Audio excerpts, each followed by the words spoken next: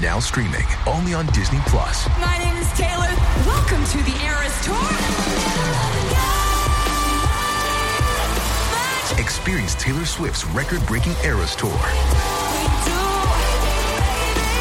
Does anyone here know the lyrics? Prove it! Taylor Swift The Eras Tour, Taylor's version, with 4 additional acoustic songs.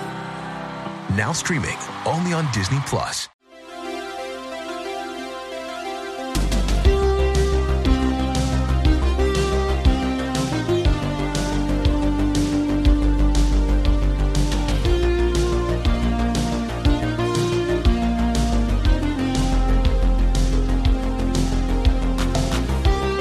Welcome to the Game of Thrones podcast, the officially unofficial podcast for Game of Thrones on HBO. I'm Jim. I'm Aaron. And today we're talking about Season 6, Episode 6, entitled Blood of My Blood.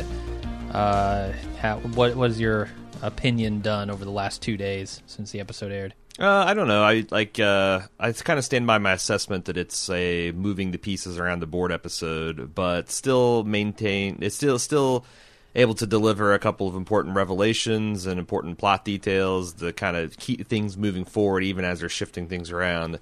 And I really like the kind of mystery about Marjorie's counterplot, perhaps. You know, like I'm more and more convinced that she is orchestrating her own kind of... She decided to go and kind of like forge her own path. Yeah, the more I think about the previous episode where she went and talked with Loras and you know, her conversation in the sept there with Tom, and I guess that's where they're keeping her, in the sept. Yeah, and the fact that it seems like it was just a done deal, like before the which kind of... She was so defiant and then flip-flopped completely, and that makes me think ploy. And the fact that there's a little bit of plotting with the High Septon, because it does seem like he trapped Mace and Lady Olenna and Jaime in a trap, because it was already decided. It wasn't Jaime's show of force that had him, like they hadn't shaved her head. Notice the really telling thing is all of Tommen's Kingsguard now have the 7-pointed star in their breastplate, which jumped out at me on the second watch. Okay, well... They've had time to rebrand the entire royal entourage. This was something put into place, which you kind of think... There were some guilty glances to Uncle Kevin from the king when he was dismissing his father-uncle from his service. What do you call a father-uncle? I don't know. Funkle? Sure. Unker? And I felt like that there might have been some maneuvering... that we'll probably explore as the episode goes on. But it's surprisingly complex, if not, there's nothing like the burning of the cows or the dying of the Hodors, but still a lot of good stuff. Yeah, okay. I largely agree with that. We have a little bit of an announcement before we get into the recap. Yeah, a couple things I want to talk about. First off is a good news, bad news situation. Bad news is that we have to record a day early next week because my father's having... open heart surgery on Tuesday next week, and I got to drive back to Indianapolis to be with my family for that. So we're probably going to have a truncated feedback section. The good news is that we will probably be releasing a day early, because why not? We're recording a day early, so you'll get the full cast a day early, and then any feedback that, if there's really critical things we can miss, I can always talk about on the next week. One other final note is, as previously mentioned, me and Jim are going to be headlining the Rocket City NerdCon in Huntsville, Alabama. Tickets did go on sale last week. $25 for the weekend pass, $15 for a day pass. We'll be hosting some panels. There'll be cosplay contests, lots of other stuff that as we get more information, we'll talk about it. If you want to get info on that, rocketcitynerdcon.org is the site you need to go to. And all that stuff will be in the show notes, as well as their Facebook and Twitter if you want to follow along for the latest news. Okay, sounds good. Let's start with Mira. She's dragging Bran through the snow while he's having all kinds of visions, but eventually she's unable to continue. She's no Hodor. When the Whites close in, a mysterious guy on a horse shows up to save the day, kind of wielding an interesting weapon, a fireball on a chain. Fire mace. Setting him ablaze. It's not just the political slogan in the Reach, Land of the Tyrells. It's not the fire mace. It's actually a weapon. I tried to make a joke there. I don't think it landed. I don't I don't know enough to get it. Sorry. You know, the dopey guy with the 3 feathers that got led around as his name's Mace Tyrell. He's the lord of the High Garden and the Reach, and people, after seeing him being led around on his horse, want to fire him. Want to impeach him. Want to impeach Gotcha. him. See, I told you. Wow. It would start off pretty bad, then I explained it just got somehow worse. So Okay, well, let's try and save it with some visions. There's a lot of stuff packed in here. Holy shit, are there? Some stuff that we know about, some stuff we might have to talk about in the spoiler section, but I'm going to run down kind of the major things that we see. We can at least describe what we're seeing, yeah? Right, because everyone can do that. They can go freeze frame it and check it out. And I'll provide color commentary. It's not too hard if you go to various fan sites. Well, shit, I'll link it too. Someone took the time to take all the individual freeze frames and put them. There's like 59 of them. There's a lot of them. A lot of overlap and repeat, but I'll post that in the show notes if you guys want to kind of pour over it with us. Yeah, and some of these are spread out. Like when I talk about the Mad King shouting "burn 'em all" and Jaime killing him and sitting on the throne. That doesn't happen all chronologically back to back, sure. but it's spread out through the vision. So I'm just going to lump it together. I want chronologically all 59 images described. That would take too long. So we see the wildfire being pulled out of storage, being poured and used, set ablaze. It looks like set ablaze underneath King's Landings in the. Which is curious because that's not what has happened or has happened in the past. Right, and it makes you wonder, are we seeing future? I think we're seeing past. I think we're seeing the Mad King's rule as told in legend. And this is all stuff we've heard before. Sure. We've heard it described. Now we're actually seeing these things. Do you think that the actual explosion was just... is that like an artifact of the vision, or do you think that's an alternate timeline, or do you think that's something that may yet happen? Because we know that there was quite a few caches underneath the city. Tyrion used some of that, but also a bunch of new wildfire to do the whole Blackwater gambit.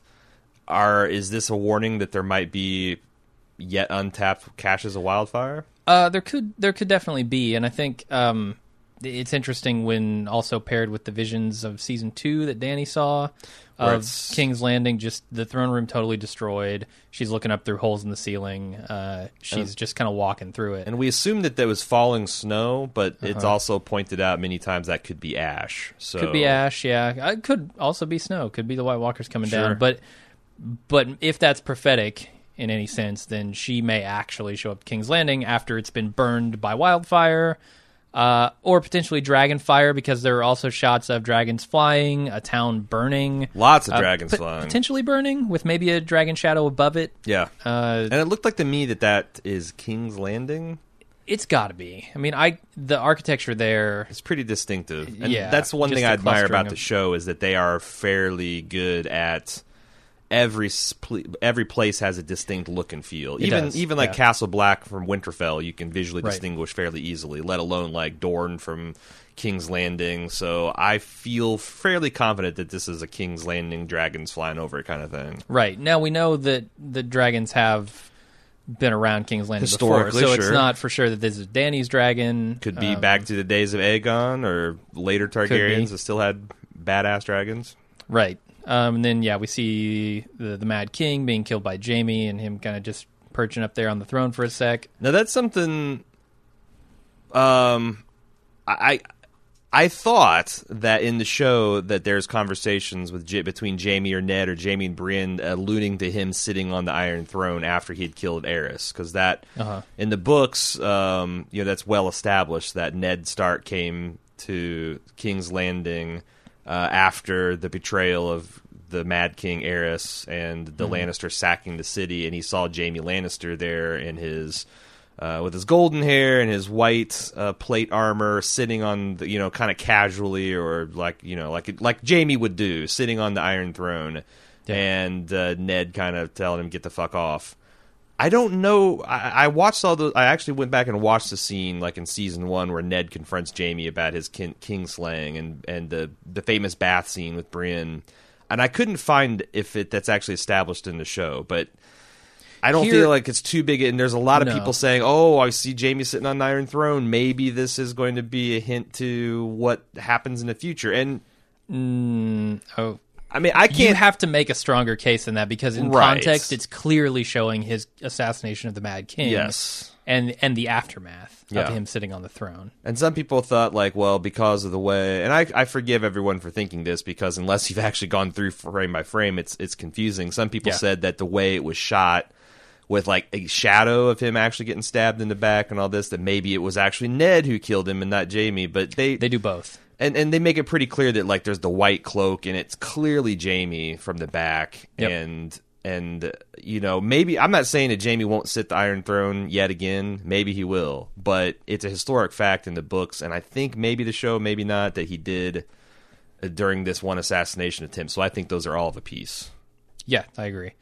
There's also the White Walkers doing their thing at Hardhome, specifically breaking through the gates or the wall there. There's also a glimpse of dead them being raised. at the Fist of the First Men too. There is, yeah. Okay. And specifically, they do the shot of this woman whose kids were killed, and John had some contact with. Yes. I don't know if they're trying to say anything there, like, oh, she's going to come back or anything. It just could be the greatest, the White Walker's greatest hits. Right. And then, of course, John actually killing a White Walker at Hardhome, which is important. Right. We see Bran falling from the tower, which we saw earlier in the show. Catelyn and Robb being killed at the Red Wedding. Dany emerging from the fire the first time, at the funeral pyre of the Cal.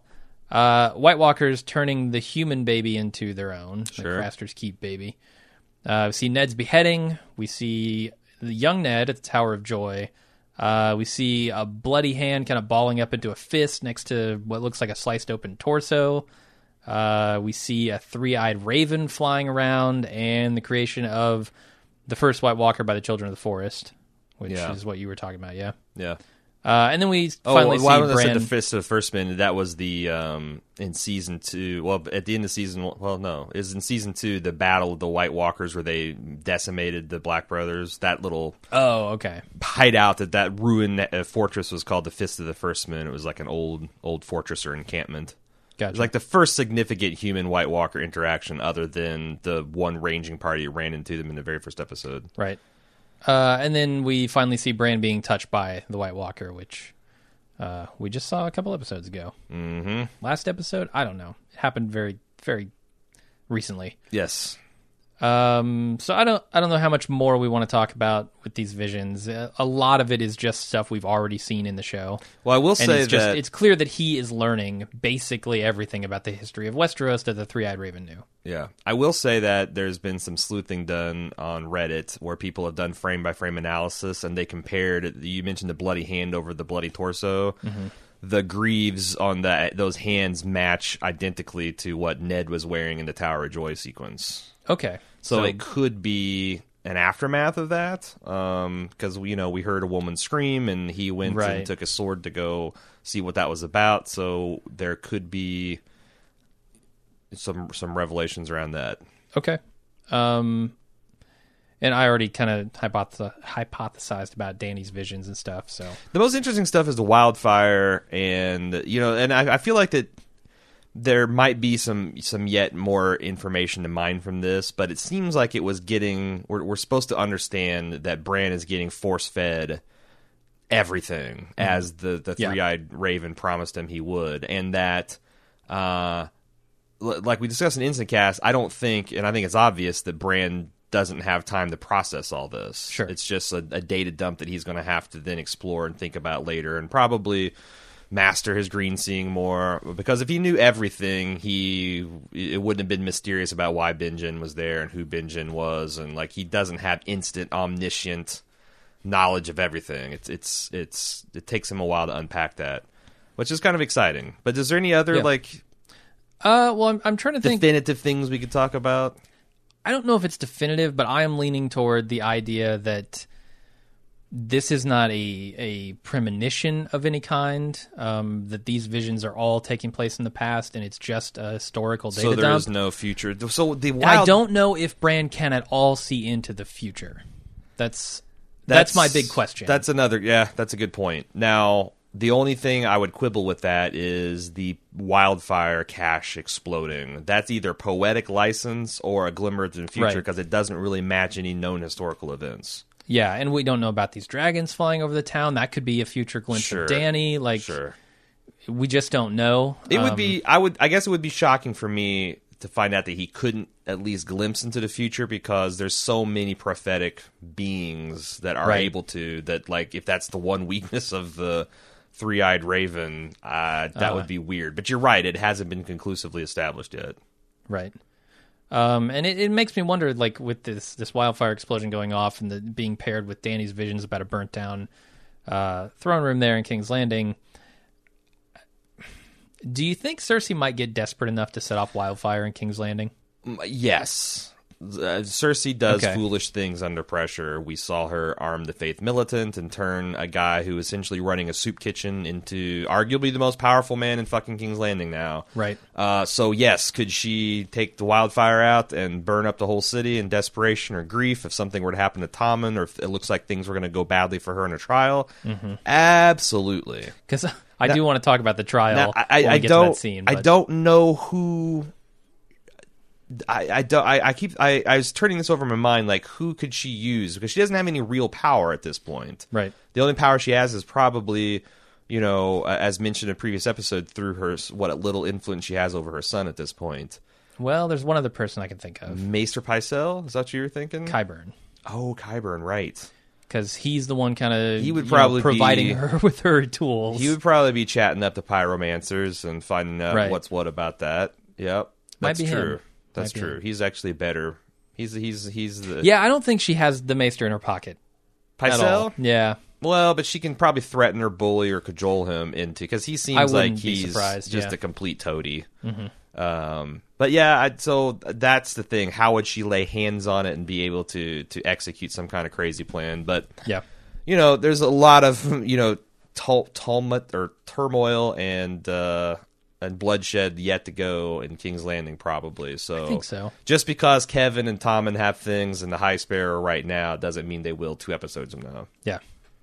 Okay, let's move on. Oh, before that, any commentary about this emergency rescuing of Benjen, that he was... they said that he was impaled through the chest by one of those ice blades. Which means not actually this scene, but okay. Oh, it isn't? No. Oh, fuck. It's split. Right. It's at the end. I'm sorry. We can talk about it. No. Let's wait till the end. Okay. Sam and Gilly approach Sam's home by stagecoach, which is called Hornhill. Is that right? It seems. Yes, it is.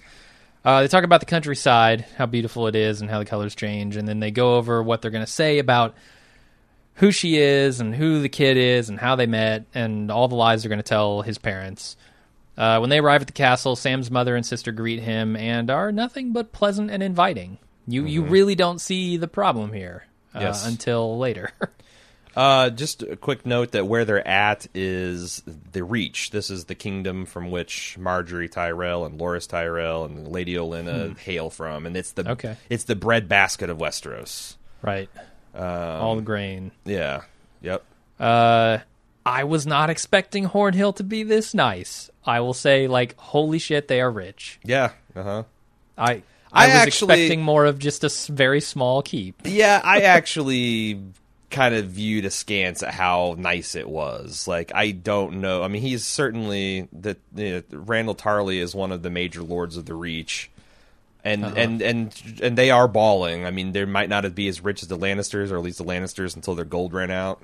But I was surprised at just how amazing everything was. Yeah. Like, you compare this to Winterfell, who has, like, part of it's collapsing, and, like, I get it that, like, there's not nearly as much money to be had up north, but, like, it did seem like, man, maybe Mace Tyrell should think about levying higher taxes against his lords if they can have castles this fine. Like, you gotta... Yeah. It's a fine line between keeping them dependent and subservient and letting them get too high and mighty, because it might be...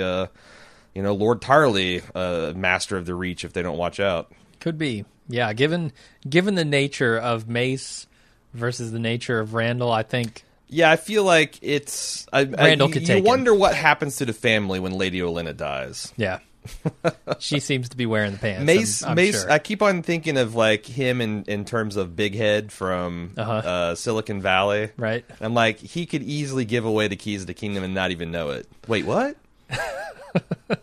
My business manager, Lady Olenna, wants to talk to you about what you're doing here, Tarly.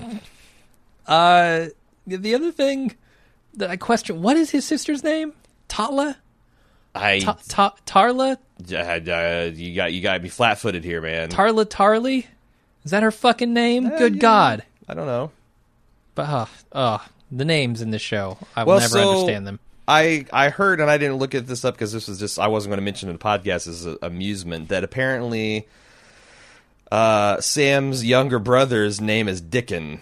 It is Dickon, yeah. So it's Dickon Tarley. Oh, God.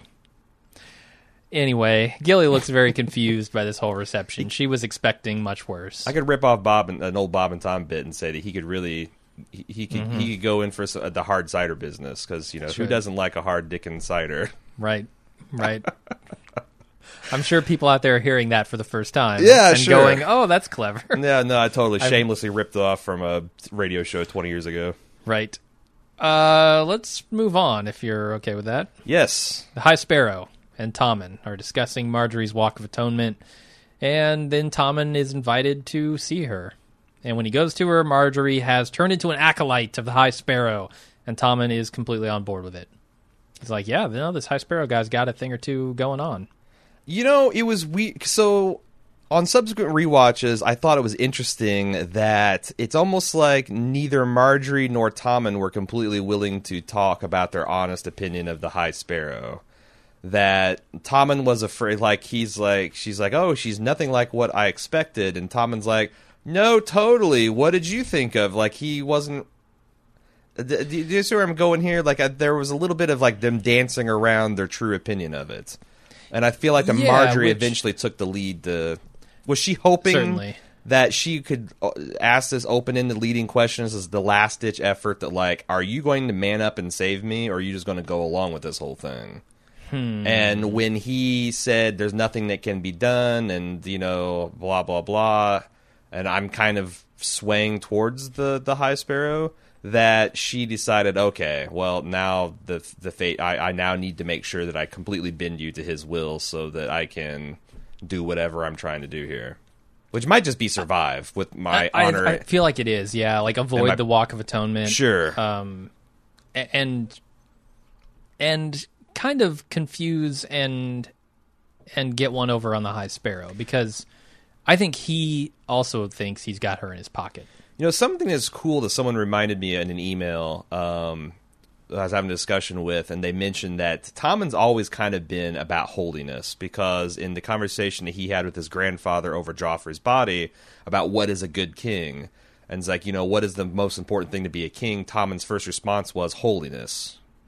Almost like he's predisposed to, maybe he was the boy that paid attention while the Septons were talking about the seven-pointed star. Yeah. And Joffrey was off torturing kittens and, winding up his crossbow. Tommen was actually learning, and he's kind of predisposed to that. And it's like a little breadcrumb the series has put that maybe he would be susceptible to a man who seems to be very sincerely preaching this other path.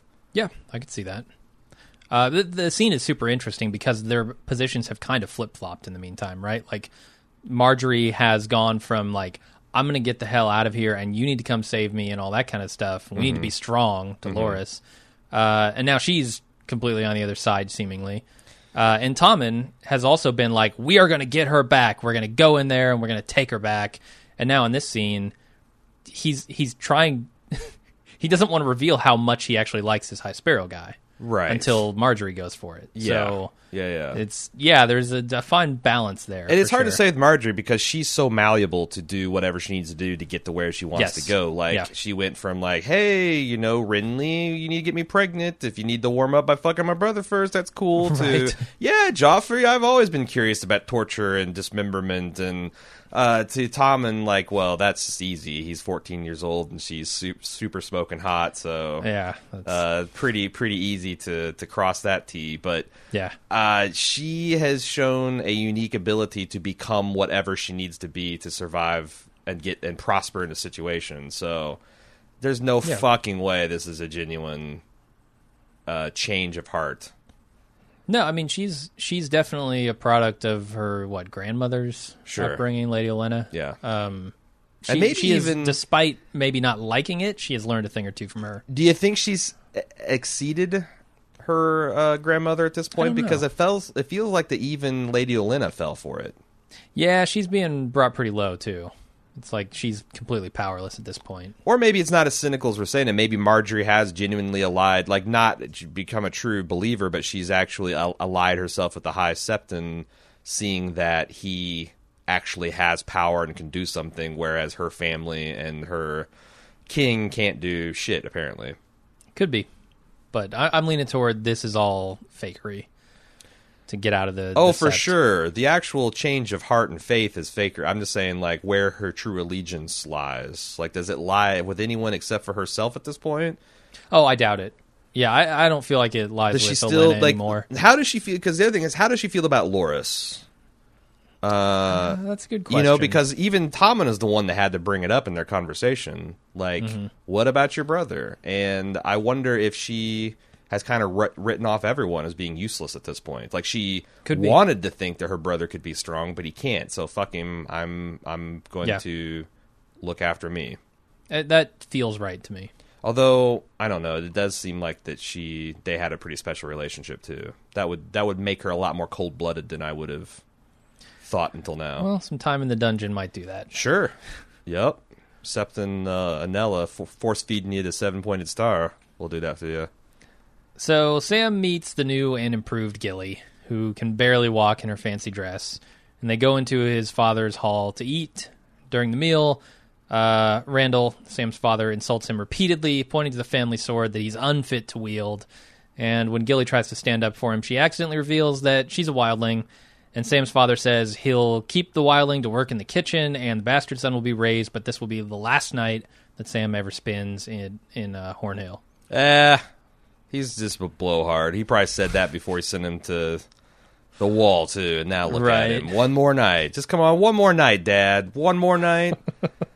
Something tells me that Randall's not a blowhard. I think he means what he says. Yeah, but it's interesting that he's got this relationship with his wife where, you know, she is able to hold sway over him to some extent. Oh, yeah, sure. I mean, she can't make him a likable person, but she can bend his will to some extent. Yeah. That I forget exactly what it is that he says here to indicate that, but he's like, to please your mother, I'll let the wildling serve as a scullery maid, essentially. But that's as far as it goes. Okay, and then Sam goes to Gilly in her room to tell her what's up, because they left during this whole fiasco. Yeah. Kind of in the middle of it. And Gilly tries to convince him that he's better than his father thinks, but he says goodbye and walks out the door for about 10 seconds. Then he comes busting back in, tells her, hey, get your stuff, we're leaving. She says, I don't have any stuff. Yeah. And then he goes and steals the family sword from the dining hall. So this was a little confusing to me when I first watched it, but on a couple other watches, it's clear, you know, the line where Sam says he didn't stand up for himself because he was afraid that his father would turn, if he pissed him off and showed any resistance at all. His ultimate goal, his definition of winning, is Gilly is safe and his adopted son is safe here in his father's powerful keep. So he was willing to swallow whatever rivers of shit and piss to get that accomplished. Because I thought it was weird. It's like, you know, you did kill a fucking White Walker, Sam. Yeah, he doesn't. And you have kind of uncovered the secret of their undoing, and you know, you had like as guys as powerful as Stannis, let alone Jon blowing smoke up your ass. Like, you should have a bit more of a spine. And I get it, you're seeing your father for the first time, but but that made sense. Like, he wasn't there to protect his honor. He was there to make sure his family was safe. Right. And then when it became clear to him that they might be safe, but it would be a terrible, miserable existence, worse than he even had, which was pretty bad, he's like, fuck this, I'm going my own route.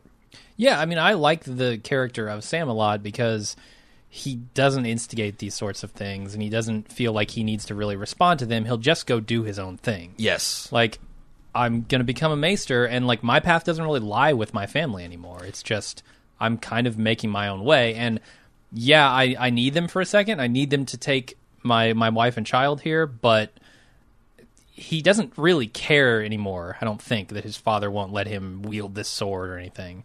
He kind of takes the sword as a fuck you. Yeah. In my opinion, anyway. Well, so there'll be some far-reaching conversations about this in the feedback section, but I just want to tease. Are we sure he's going to the Citadel at this point?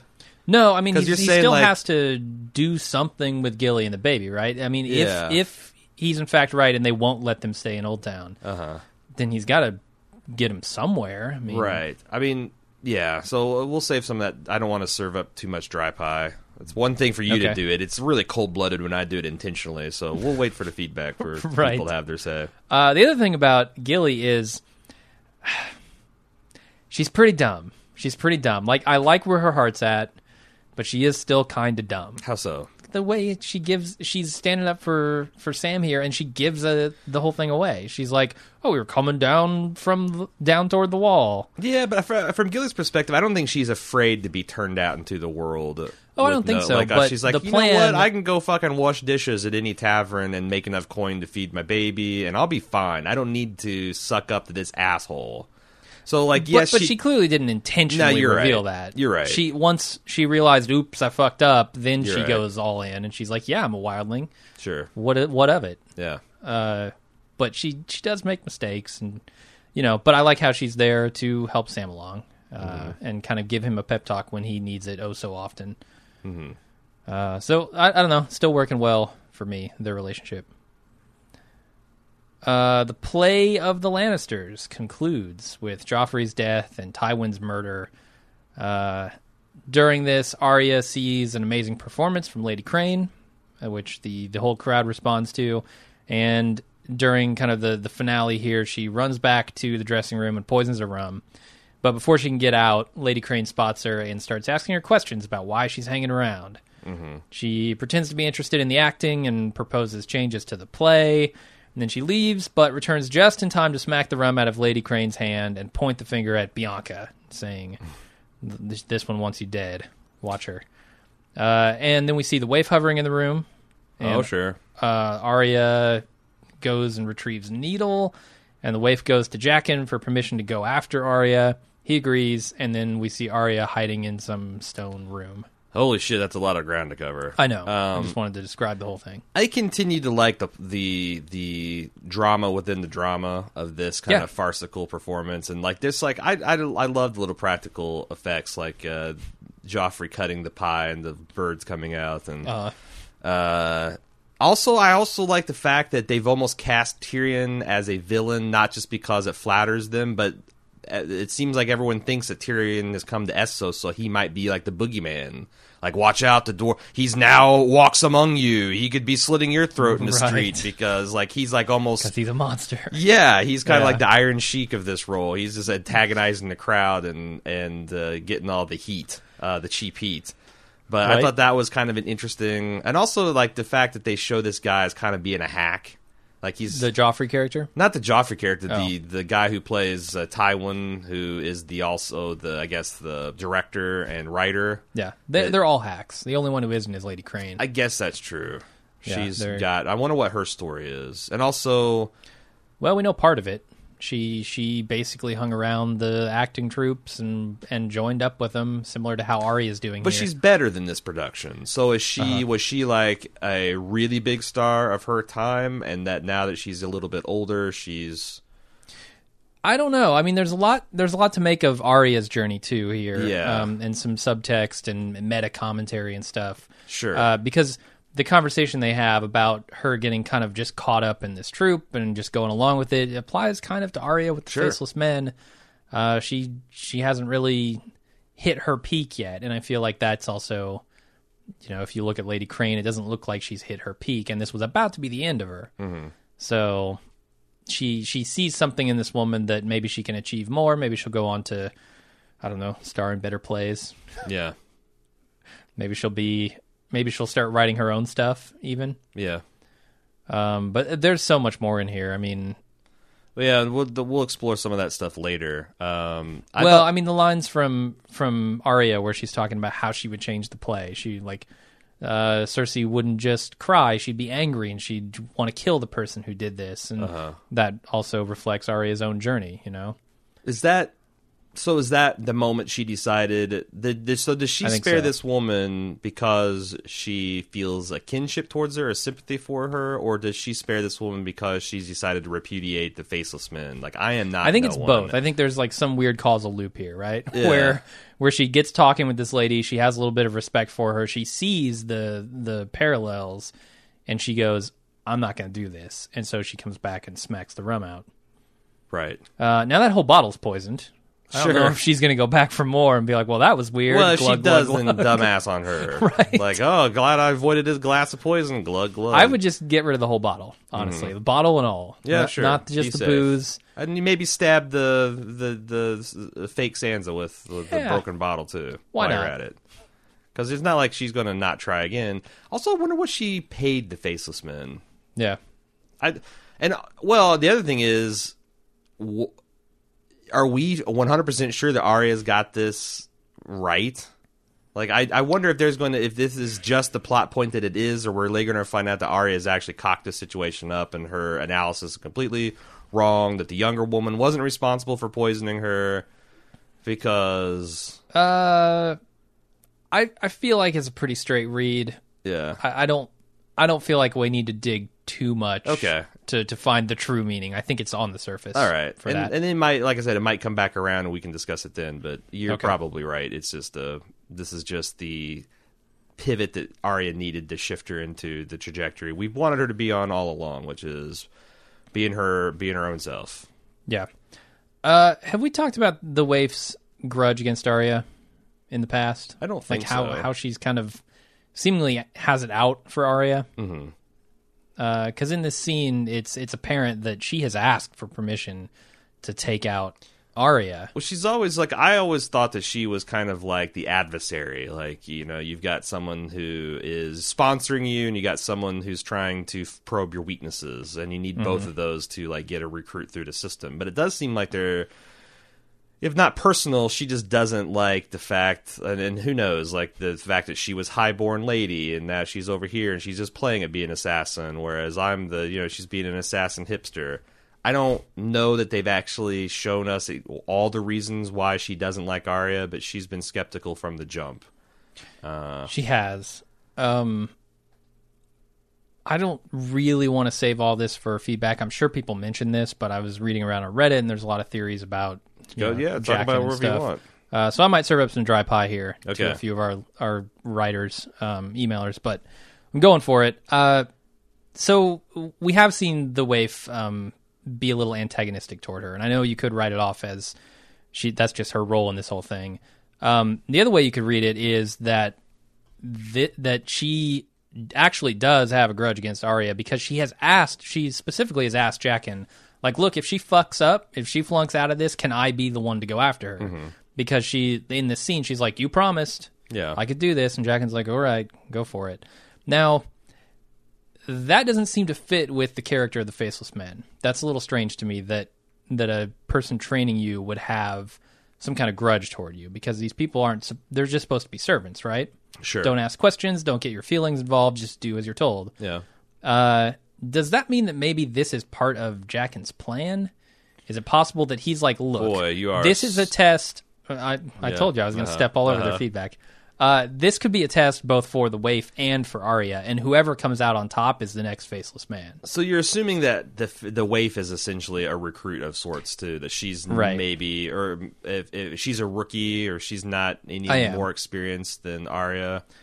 I mean, she may be more experienced than Jaqen. I don't know. Yeah. Like, I don't know what the power structure is here, Sure. really, but yes, I am making that assumption. No, that's definitely a theory that could have some legs to it, because there's also, if you just want to complete the conversation, there's a lot of intentionally ambiguous statements that he's made this week and last about a girl showed so much promise. Well, I mean, that's number one, the Faceless Men talk that way. But number two, the indefinite pronoun and describing it as a girl, that could apply to the waif just as well as it does to Arya. And when the waif is being skeptical about Arya in the past and saying that she's not one of us and she never will be, and Jaqen looks at Arya and says a girl has a point. Well, we also know that Needle when John gave it to her as a present, says you take the pointy end, you stick it. That's how you use it. You stick the pointy end to someone. There was an episode of Game of Thrones called The Pointy End. So there's this association with a girl has a point. Is Jaqen aware that she has a needle, and is this intention? Is the Faceless Men actually not recruiting her, but trying to put her on a path of some kind of destiny? Or maybe this is like the next level. Like I always, that's something we talked about 2 weeks ago. Do the Faceless Men want unquestioning obedience, or do they want people with brains that can make decisions and think on the fly? Because the only reason Arya ended up at the House of Black and White is because Jaqen called an audible with her. Yeah. I think what they want is people who don't ask why, but do ask how. Like, how can I get this done? Sure. Not why am I doing it? Yeah, because that's the thing. If you are you can't have your morality is different if you're an assassin. Sure. It's kind of like we just did the Grosse Pointe Blank movie podcast. Yeah. The way he rationalized it was like, well, someone wants you dead. Mm-hmm. And if it's not me, it's going to be somebody. So it might as well be me because I'll be professional about it and whatever. Mm-hmm. So it's not like right or wrong. But, I mean, this is Ned Stark's little girl, and Ned Stark would not kill a person for no damn good reason. And I think that's what ultimately is what broke her. It's not the fact She's that got too much Stark blood in her. Yeah, I will assassinate a kitty diddler. I'll assassinate someone who is taking advantage of orphans and widows. I will assassinate people who are evil and corrupt, but just a person who is the object of someone's jealousy. Fuck this. Yeah, like you said, she's got too much Stark in her. Does it make you question her motivations for leaving the Hound where he was? Does she not kill him because she doesn't want to kill him any longer, or because of the reason she actually gave in that scene?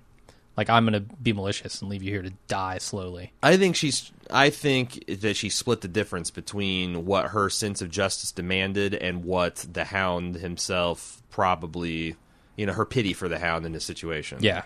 So it's kind of like it shed a new light. Slow and painful, but the way she said it, right? But and also in the moment, that's what she did, and maybe she's given a lot of thought of it since, like when she's blinded and she's in her chambers at night, she's thought about like, oh, maybe that, I could see a circumstance where I become the Hound very easily. Right. Yeah. And she did feel sympathy for him. Yeah. So the same as she felt for Lady Crane here, but I feel like her trajectory is kind of on the opposite of a lot of these people, where they're feeling less and less sympathy, like a Cersei, for instance. Yeah. Which is applicable in this scene, certainly. She's kind of on the march toward a little more honorable behavior, right? Like, in the weirdest of places, she's finding that from the Faceless Men, where she's supposed to be killing and doing all these things. It's almost like she's come around the other side of it. I also get a lot of feedback where people were asserting that Arya went back to the House of Black and White after she retrieved Needle. That's insane. My read of this set is these black, greasy bricks that she's hiding in some kind of like sewer tunnel or something. That this does not look anything like her quarters at the House of Black and White. And also, what the hell would Arya do? Why would she go back there?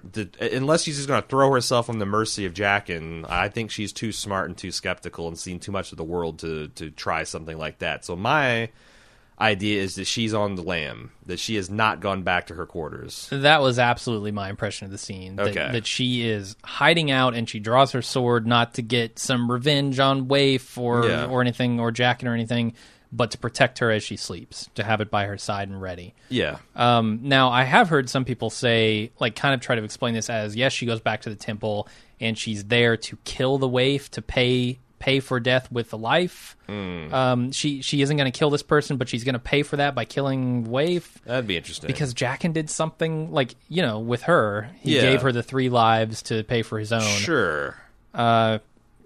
I mean, maybe I can see that reasoning, but I'm sticking with she's on the run. Yeah, we don't know, and we don't know what greater plan Jaqen has for all this stuff, so that's a lot of speculation. The other thing I want to talk about it from a stylistic point that I saw mentioned online a bit, which is people expressing the desire for the episode to end on this scene. I would have liked that a lot. Like, actually. honestly, as cool as the Dany Dragon stuff was, it's only kind of really cool because I feel like they botched up the stuff before this, because that's like a generic raw. Like, we've seen Dany the Conqueror give a raw speech, right? And it was like, there's the people dissatisfied with the repetition of that, and I didn't think it was nearly as high a note or an interesting note as Arya blowing out the candle to the credits. That would have been fucking amazing. I thought so too, and I kind of feel like they fucked up, honestly.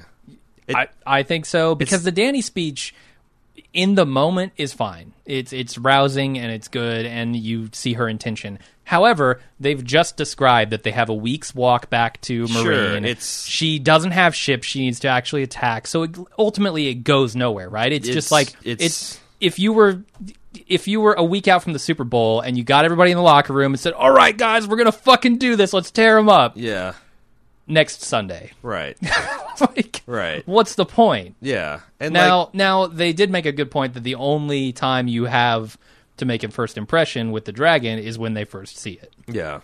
And I think it is a good time to deliver a speech, but to end the episode on that just didn't feel quite right to me.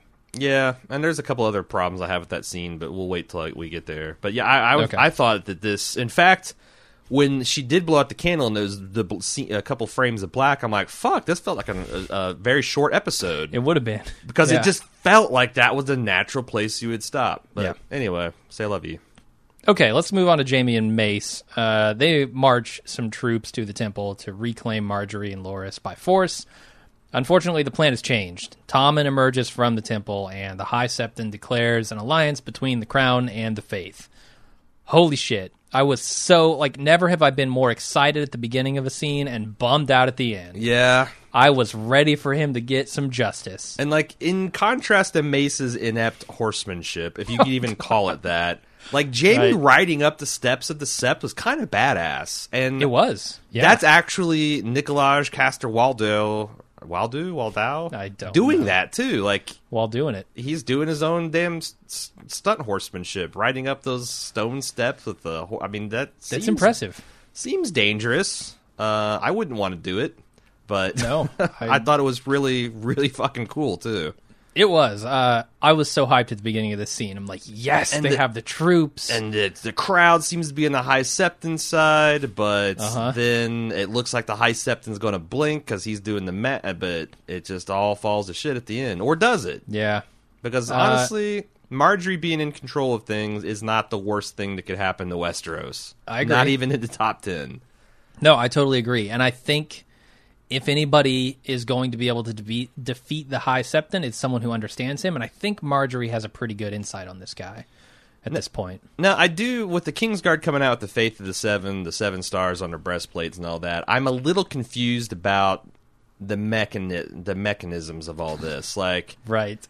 Did Tommen really do all this without consulting his mother or Kevin Lannister? Has Kevin Lannister brokered this?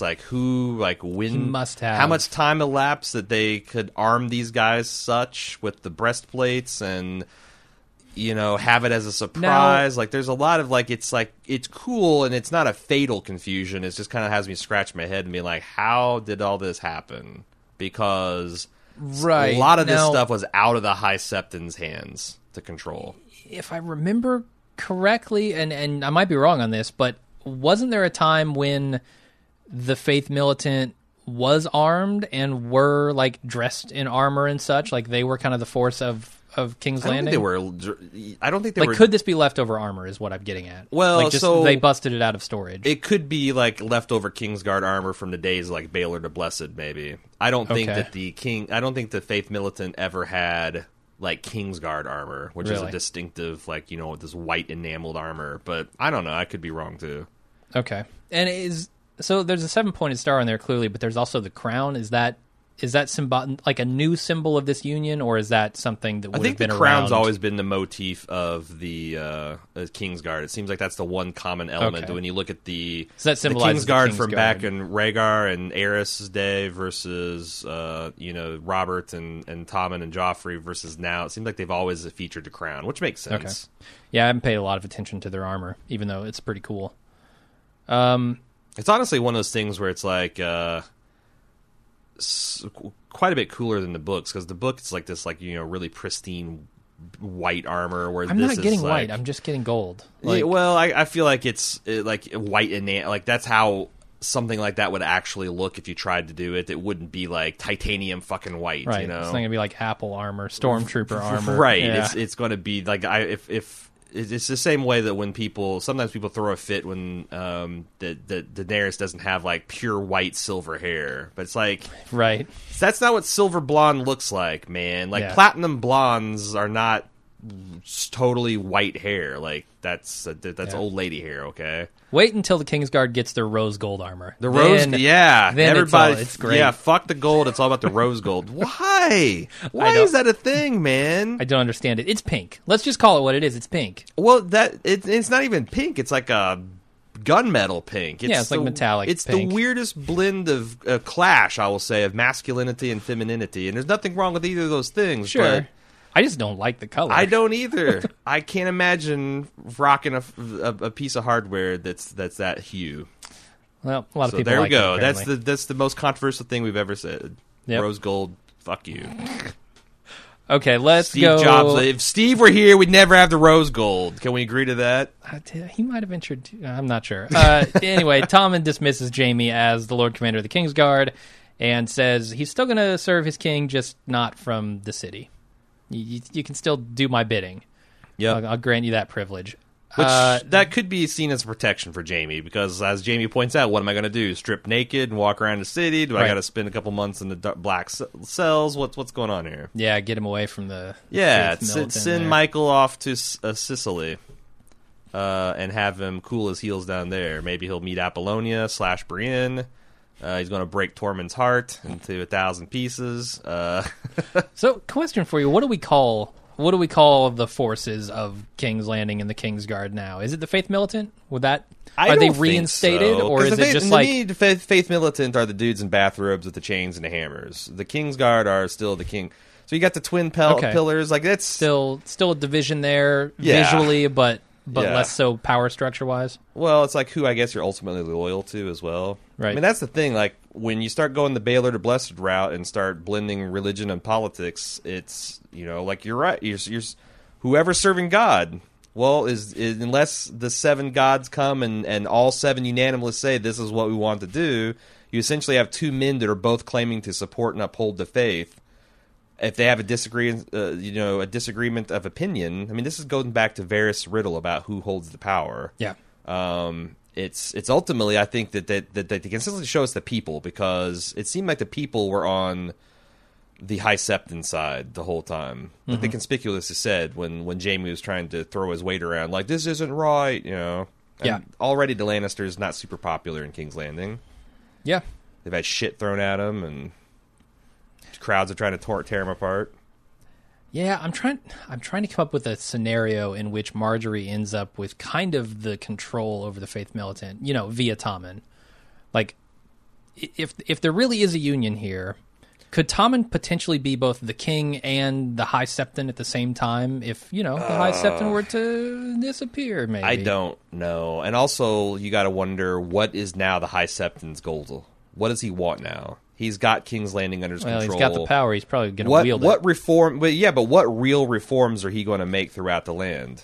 Good question. It depends on what you consider his motives, I guess. Yeah, I still don't think his motives are totally pure. I don't either. I think he's in it for power more than he would But admit. I also don't think his motives are sinister. Right. Not by the definitions of the faith. Like I do think he's going to try to put forth a populist program, or else, right. what's he going to do? That's his brand. That's the source of his power. So he'll keep doing that. And I guess I've been trying to figure out what his plan was to deal with the immediate threat for so long that I never really stopped to think, what the fuck does he want? Like, how does he want to see the 7 kingdoms? Yeah. If he had complete control and Tommen does whatever he wants him, what is he going to do? Zero sin. Sure. Zero sin. I mean, Thought crime. that is his end game, right? Thought like, crime. Yeah. like Well- you sin, you're punished under his laws, and Yeah. and anyone who is sinning by his definitions, it literally becomes a shell game where his definitions are now under the correct shell, and Yeah. the Lannister definitions of right and wrong are out the window, Sure. and everyone else's are. Sure. And whether you agree or disagree, it doesn't matter because he has the power. I mean, he's no different.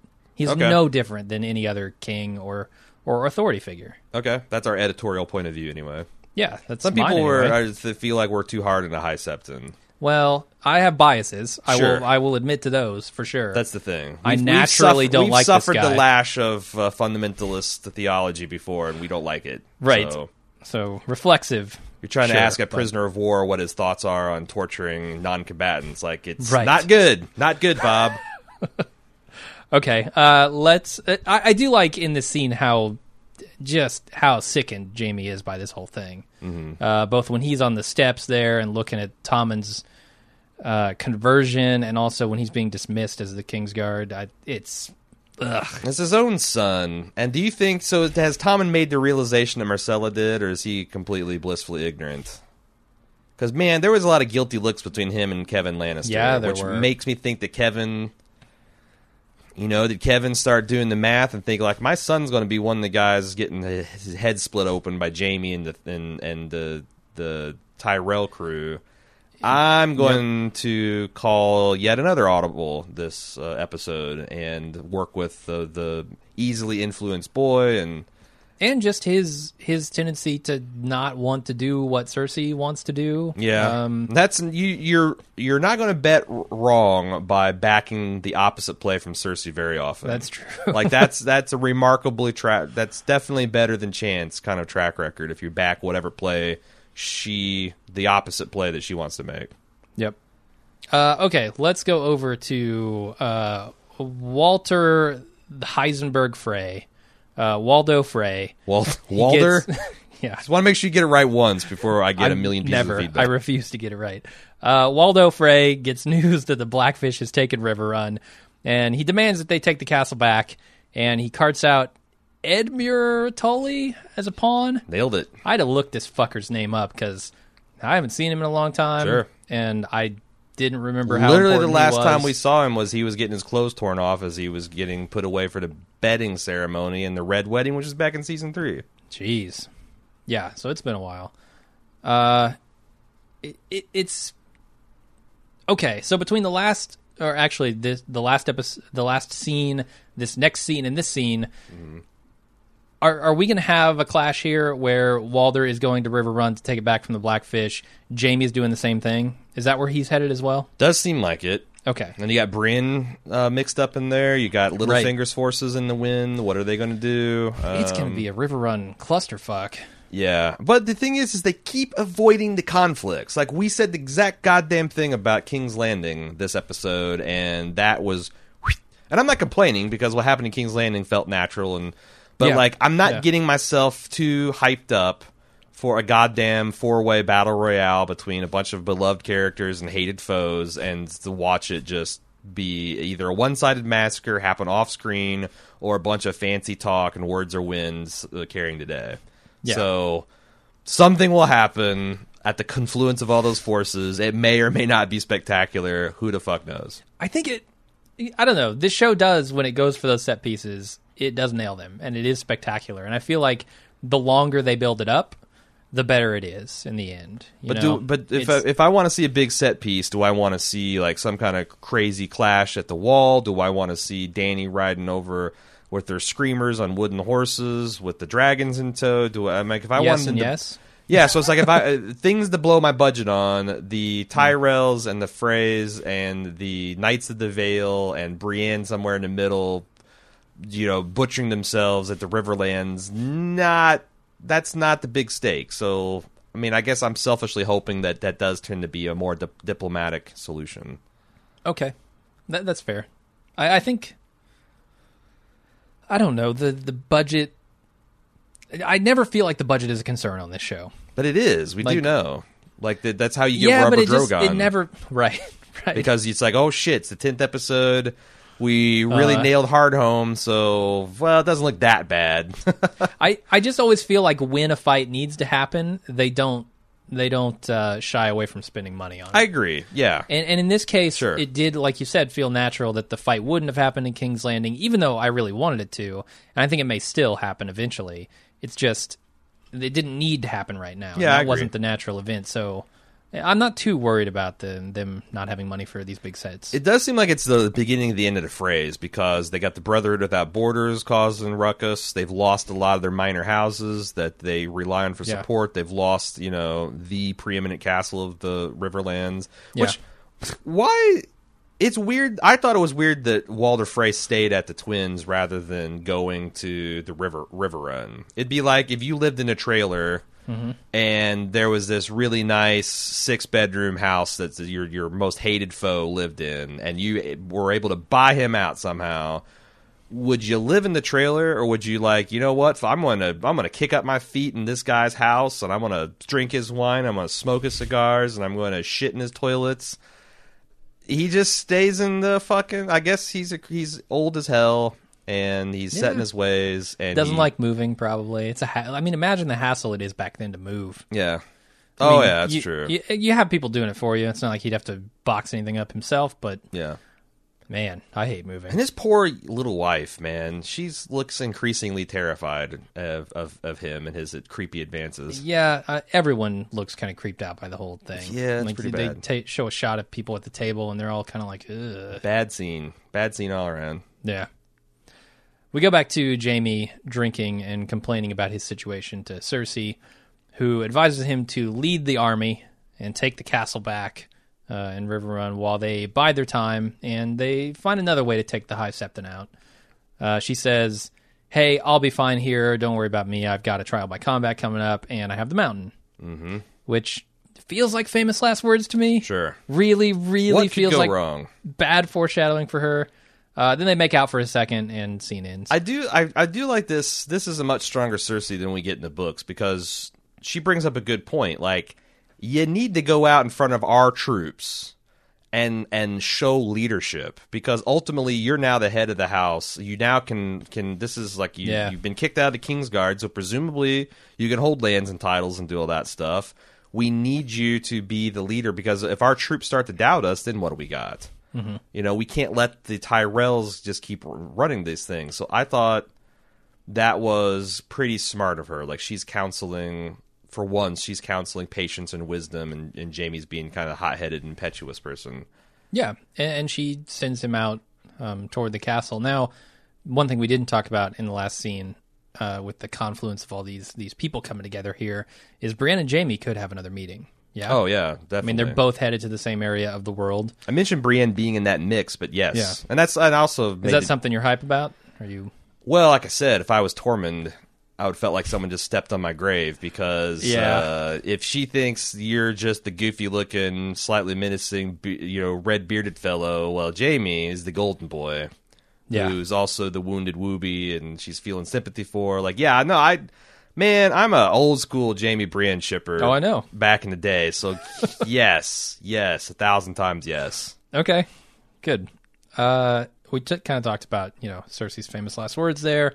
I don't think this trial by combat is going to go anything like she thinks it will. Well, it could be another repeat of the Mountain versus Oberyn, or Tyrion versus whoever the fuck was the champion for the Lysa up in the Vale. Like, every time there's a person. Anytime there's personal combat involved in justice, first of all, that's such a fucked up concept. Completely. We've talked about that. But this is why. This is why it's a fucked up concept, because you just never know. You can stack the deck in your favor to get the thing you want, and then, Oberyn showboats instead of sealing the deal. And how is the Mountain going to fuck things up? There's some interesting speculation in the feedback that we'll get to, but I don't know. You're right. It does seem I have the Mountain. What can I fear? Of course. Is counting your mountains before they rise from the tectonic plate. I don't know what the analogy would be there, but she's relying on it maybe in a foolhardy way. All right, Bran wakes up, and the guy who saved them reveals himself to be none other than Benjen Stark. And he tells Bran that he'll be ready for the Night's King when he shows up. I don't know how he knows that, but maybe he just has some faith in Bran. So another thing that I'm thinking about here when I think about Bran and his visions and whether or not he can see the future is he clearly didn't see this shit coming. Sure. Like, he did not see that this was going to be Benjen Stark. He was as surprised as anybody when he pulled back his hood. Maybe more surprised than the audience. Yeah. But yeah, maybe he can only see the past here. Not sure. Or he's seen the future and he doesn't have any context to put it in. Or, Like, he can only see the three-eyed raven, what he saw, so... No, maybe he it's didn't see interesting that Bran literally is the three-eyed raven now. What's the significance of that?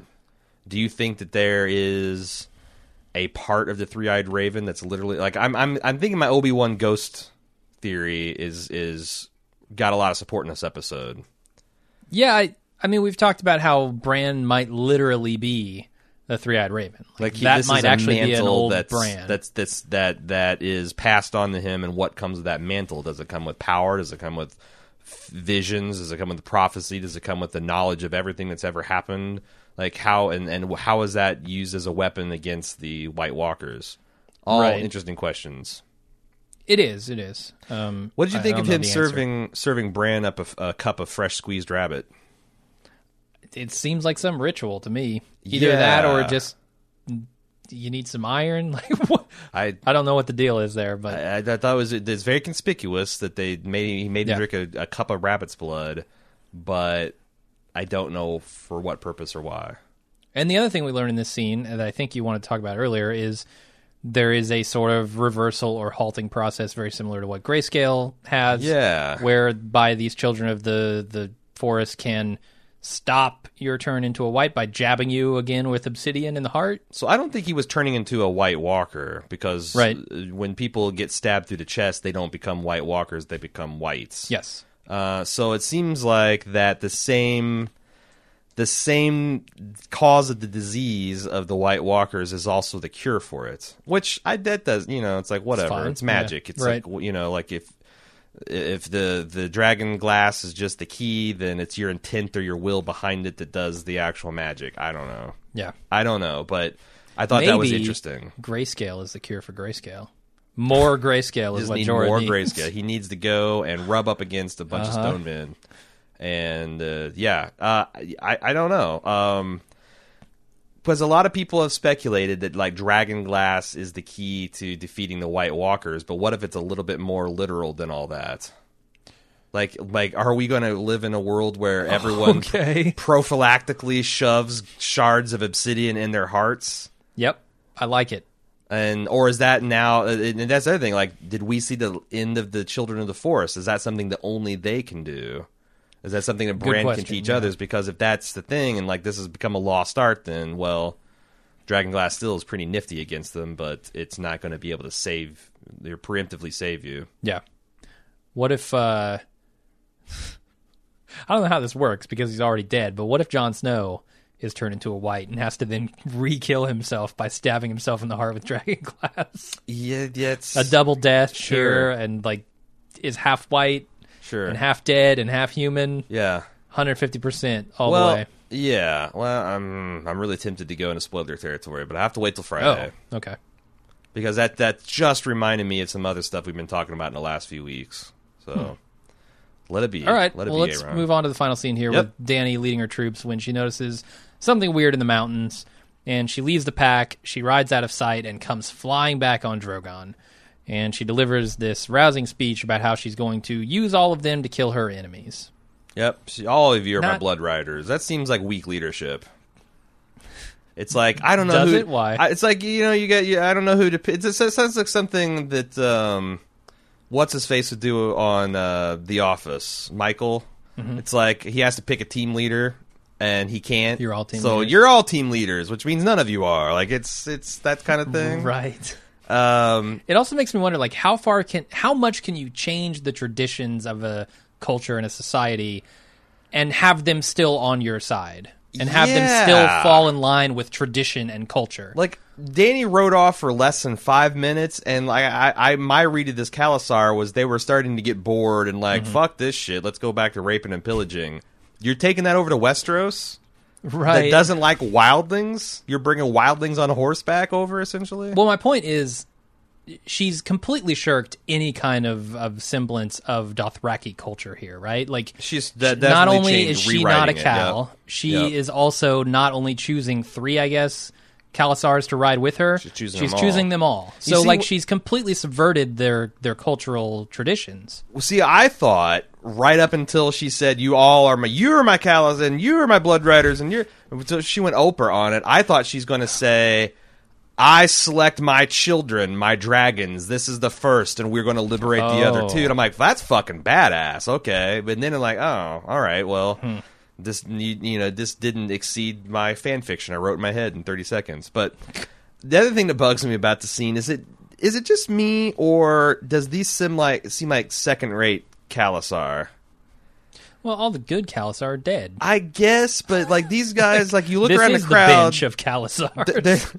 There's a lot more Ron Jeremy types than Drogo types. Really? You know, I didn't see many Jason Momoas in there. There's a lot of fat hairy dudes. Which Just a bunch of Paul Giamattis. you can on put me in a horses. leather vest and put me on a horse and see how well I do in combat. It's not going to probably be something spectacular. The other thing I want to talk about is pretty on the nose for Game of Thrones to say that Euron's building 1,000 ships and then Dario guesstimating that you'd need 1,000 ships, maybe more. I knew he was going to say 1,000 before he said it. I'm like, how many ships do they need? 1,000? Of course. So even like what? More And then more their I little wonder. wink, like, not yet. We don't have the ships. More and more I wonder what the fuck was going on with that 100 ships. That just seems like it was. Oh, the burning of the ships. Yeah. That. That's a little annoying. The final thing I want to talk about in the scene is how did Dany know that Drogon was there? Because I looked in the scene, I thought maybe there was a shadow. But I didn't see anything. There's like a dust devil, but yeah, She felt it. She used the Force. Is this a hint that she has some kind of yet unmentioned extra sensory perception power with these dragons? Yeah, I mean, she's the mother of dragons. She could have a connection, sure.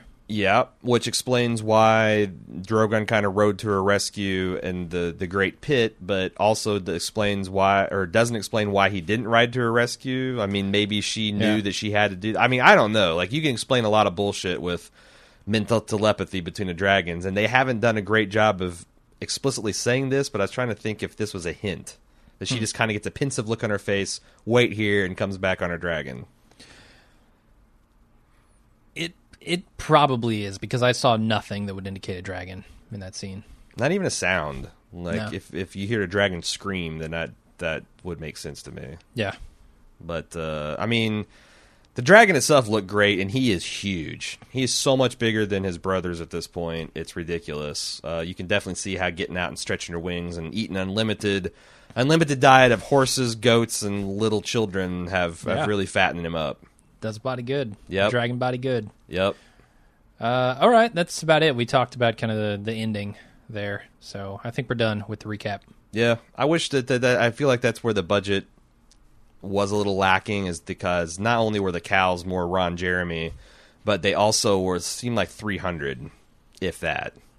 Whereas we had seen 300? Yeah, when we seen like there's like 100,000 of these guys in the pre, like, and it looked like a massive crew of people. And this, like, and they had like the narrow mountain pass, so they kind of try to stage it in a way where, like, well, maybe this is the vanguard, but Yeah, it's like the troops in World War I marching through the cities, right? Like, the line doesn't stop for hours or days even. Yeah. And, like, you know, I also think it's like the entertaining game of telephone taking place, because, like, Dany's screaming, and maybe the first couple hundred can hear her, but everybody in the back's like, what's she saying? Right. What's this about? And, like, it just keeps getting relayed, and by the We're end all cows now. yeah, by the end of You're All Cows, she's going to feed us to dragons? What? Right. And there's murders and rapes going on in the back of that crowd. It's just a party back there. Yeah, We're all cows. Yeah. Woo! All right. There you go. Yep. All right. That's it for the recap. Why don't we do some feedback? Hey, I've got some stuff to tell you about Club Bald Move. We actually got something coming out next week that's going to be cool on Wednesday. It's our playthrough of the final chapter of the Telltale Game of Thrones game. And if you kind of, I know it's kind of a nebulous concept to describe what these are like, but we are going to release the very first episode we recorded to the public, so everyone can enjoy it. These episodes are usually for club members only, but you know, we want people to get a preview of what you're looking for, or what you're going to get. We also have all the playthroughs of the same family of games for The Walking Dead. If you want to check that out, for example of like how we do our thing. But at the end of the day, it's us cracking wise about this video game and having fun in the Game of Thrones universe. If it's worth $1 for a month or $2 for a month, we just do crazy things on camera and on microphones. You decide. So, but if you want to, you go to club.baldmove.com, and for, as I mentioned, as little as $1 a month, you get a bunch of fantastic features. You get ad-free feeds. You get to watch our podcast be recorded on video. Fastest way to get the podcast, because you can't get any faster than concurrently as we're recording it. What else? We got bonus features such as Lunch with Jim and Aaron, and On the Rocks with Jim and Aaron, which is our nightly and afternoon variety shows with the live Q&A with the audience. We got Quit Your Pitching, which is us taking turns pitching crazy television ideas to each other. VIP sections on the forums, lots of premium features, and at the end of the day, you're doing it to help support our independent efforts at podcasting. And the only way we can bring you three shows of Game of Thrones coverage a week is because we are doing this as our full-time gigs and as independent podcasters. So if you'd like to keep that going, please go to club.baldmove.com and find out how you can support us. If you do not want the long-term commitment or even the short-term monthly commitment, and you're not interested in the bonus features, but you want to support Bald Move, another great way is to use our Amazon affiliate link. And you can do that really easily by just navigating to amazon.baldmove.com. Once you do that, it takes you right to Amazon, and anything you buy in that session, we get a teeny tiny cut of. And it adds up to a pile of gold dragons at the end of the month that we split between the two of us. And that's another great way to support us. So amazon.baldmove.com or club.baldmove.com. Feedback, John GP. We're going to have a little bit of last week's feedback, as is our wont.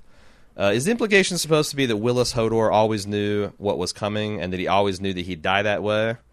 What is your thought on this? Because there's a couple... I don't know. That's a good question. So, I was pretty staunchly... Hodor had no free will last episode, but a couple things have come to light. One is an interview with the character, the guy who plays Hodor, and he was pretty adamant about that. Bran only warged into Hodor enough to calm his mind, and then when his eyes cleared from white, that was Hodor actually being of his own free will and volition, choosing to save Bran instead of sacrificing, or instead of trying to save himself. Right, okay. And I don't know, like, that's something in the books that Jojen was always talking about, that, like, I know that I've seen how I die and the manner of my death, and, like, that's something that I've had to deal with. Like, I guess my thing is, even if you wanted to say that, you still have the fact that Hodor's had his brain broke since the time he was 15, 16 years old. So... again, how do you actually measure free will? Someone making a snap decision in the last seconds of their life. I mean, if you want to make Hodor a more heroic character, you can do that. But if you want to make it more of a tragic or a dark take on Bran's character, I think you... And again, I'm not saying Bran did this because he's an asshole or he was selfish or he wasn't thinking. It's just the thing that happened with him clumsily wielding his powers and... Mm-hmm. I don't think you can rob a man of 30 years of his adult life and say that, well, he chose to hold the door at the end. And there's a couple other emails that said, well, you should really blame Mira because it was her voice. And I'm like, I don't know that. Like, how would you address, like, someone that's possessing someone else's body? Would you say hold the door? Like, would you address him as Hodor? Would you address him as Bran in that sense? Like, people are trying... I'm not sure what you're getting at. What? People are saying that she was addressing Hodor, like, giving him instructions as if he was a person and not like, hey, Bran, you need to have Hodor do this or that. And my thing is, like, when the... Yeah, I think she was. Okay, I did too. Yeah, so I think there's a little bit of loosey-goosiness with the editing. I don't know that the moment that Hodor finally arrives on the name Hodor is actually the exact moment where he's killed at the door. Like, I don't think it's the second for second, the direct parallel here. I think there's some editing stuff going on. Like, Hodor, when he stops warging, is probably done with that seizure, right? In Willis's life. Yeah. So I don't think you can really read a 1-for-1 here and say this is exactly how it happened. Let me read the other email that I probably should have before we started discussing this. From Jesse P. He said, I want to talk about the death of Willis in episode 605. You guys mentioned that Bran warged into Hodor as Mira and him fled the Tree Fort after Iceman and the rest of the X-Men arrived, and that Bran was in control through his vision. I want to strongly disagree with that, mainly because Willis deserves better. Never a strong proposition when you essentially say the reason you're advancing your argument is because you want to believe that something is true. But I can say for a fact, given the eyes of these characters in the present, that at some point during his vision, he was in fact in control of Hodor. Agreed. I maintain that the person we saw moving down the tunnel and holding the undead hordes at bay was not Hodor and not Bran in a Hodor suit, but Willis the stable boy. In the previous scene, we see Hodor snap to and become aware of what's going on as Mira is yelling for Bran to get into Hodor. This is consistent with what we've seen in the past when Bran takes control. But Bran's already occupied with the vision he's watching of young Willis having a seizure, hearing the sounds of battle, etc. Because of the fickle nature of time and the advice of the showrunners to think of everything happening at once, I'd like to think that young Willis is made aware of what his future holds, how he will suffer and die, and it causes a mental break. He's now replaced with Hodor. As the events unfold in the Blinky, the Raven's Tree Fort, it triggers the memories of that experience. It's not Bran showing through Hodor's eyes, but Willis waking up and fulfilling his destiny to hold the door as he's instructed however many decades in the past. So if I'm unpacking this right, he's saying a transference happened, and that Willis the stable boy inhabits Hodor's body, and Hodor's consciousness then gets overwritten back into the previous Hodor's, or the Willis's body, you know who's what? now Hodor. I don't care. You don't I care? don't fucking care. I'm so over this. Like, look at what happened on the screen. Clearly, Hodor wanted to hold that door. Sure. Like, he wasn't warged into at that point, so he wanted to hold the door. Why he wanted to hold the door, whether he had a love affair with Bran or a dragon told him to do it in his sleep one night, who gives a fuck? Well, do you agree that was not, he was not being warged at that point? Yeah, right. When your eyes are clear, I don't think you're being warged. Although, didn't people say, like, earlier on, his eyes, like, I meant to go back. Well, it's telling, because I meant to go back and look that up, and no one sent in feedback saying that it was true or definitely not. So, I couldn't tell you. The show has told me when someone is warging or being warged into, their eyes kind of do a thing. See, I thought that their eyes turn to white, and then they clear to show that, hey, he's taking control, but then, like, you know, they're not eyes rolled back in their head, because they still need to see. Right. Ultimately, it doesn't matter.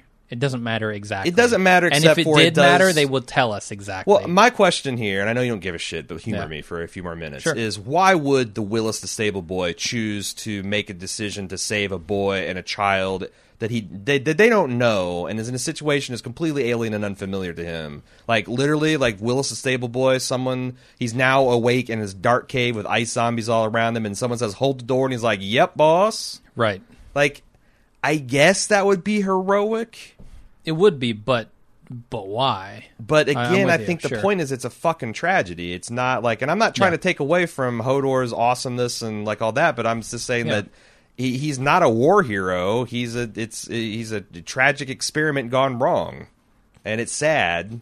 And I respect his character. Like, I feel like people were angry with us for suggesting that he didn't do it of his own free will, but whatever. Whatever, care. Man. All right, Michelle says, "Are we 100% sure that Drogon is a male dragon? Are you ready to talk about dragon sex?" Absolutely. Am I ever not? Hung like gorillas, all of them. Okay. Crazy. 100 feet long, 1-inch peckers. Reptiles don't have external. Oh, it's even worse. They don't have external genitalia. He's got an innie. Oh man! And Danny wouldn't be too well versed in dragon parts. What if Drogon is actually female and she ended up being pregnant from one of the other dragons, then fled to Old Valyria in order to nest? Old Valyria has lots of volcanoes, so maybe that's the best place to be in order to hatch some eggs. So she's essentially, if I cut through the rest of her email, she's essentially saying, what if we're actually going to begat more dragons? That's fine. And Drogon doesn't have to be, a secret female in order to do that, right? Like, I don't know how dragons reproduce. I got some lore for you. Oh, you do? Okay. And also, let's not forget, there are 2 other dragons flying around now. Yes. So, they're not the only one. Drogon isn't the only one that's free. So, there's a maester in the World of Ice and Fire, which is the big compendium that they put out in the off-season. And this maester is essentially George R. R. Martin speaking as himself. in an in-universe capacity, and also Maester Aemon in the book says that dragons are not like one sex and other, but they're as changeable as flame. Life will find a way, sort of stuff. Yeah, like right. they essentially do. Like if you need an egg laid, they lay an egg. If you need an egg fertilized, they'll fertilize an egg. Ian Malcolm is coming into the landing. Yeah. So, and the fact that like historical dragons were called male and female based because they couldn't really tell is based on if the dragon ever laid eggs, they called it a female. If it never laid eggs, they called it a male. Gotcha. But so yeah, I think that is definitely it's possible that maybe Drogon did start a family, and you're going to have a whole cavalry of dragons flying to the rescue. Yeah. So, moving on to Ed B. Says, I'm going out on a limb to try to summarize why a decent percentage of Game of Thrones fans are groaning after this latest episode, which he's talking about the one previous to this. And again, kind of like this is the anti-time travel point of view. Right. The writers are introducing elements that might allow for easy and convenient ways to address complex point plots later on and sloppily tie up loose ends. Need to resurrect someone? No problem. Call a Red Priestess. Need something messed up in Westeros history? Piece of cake. Bran can warg into someone who is there and make things right on the timeline.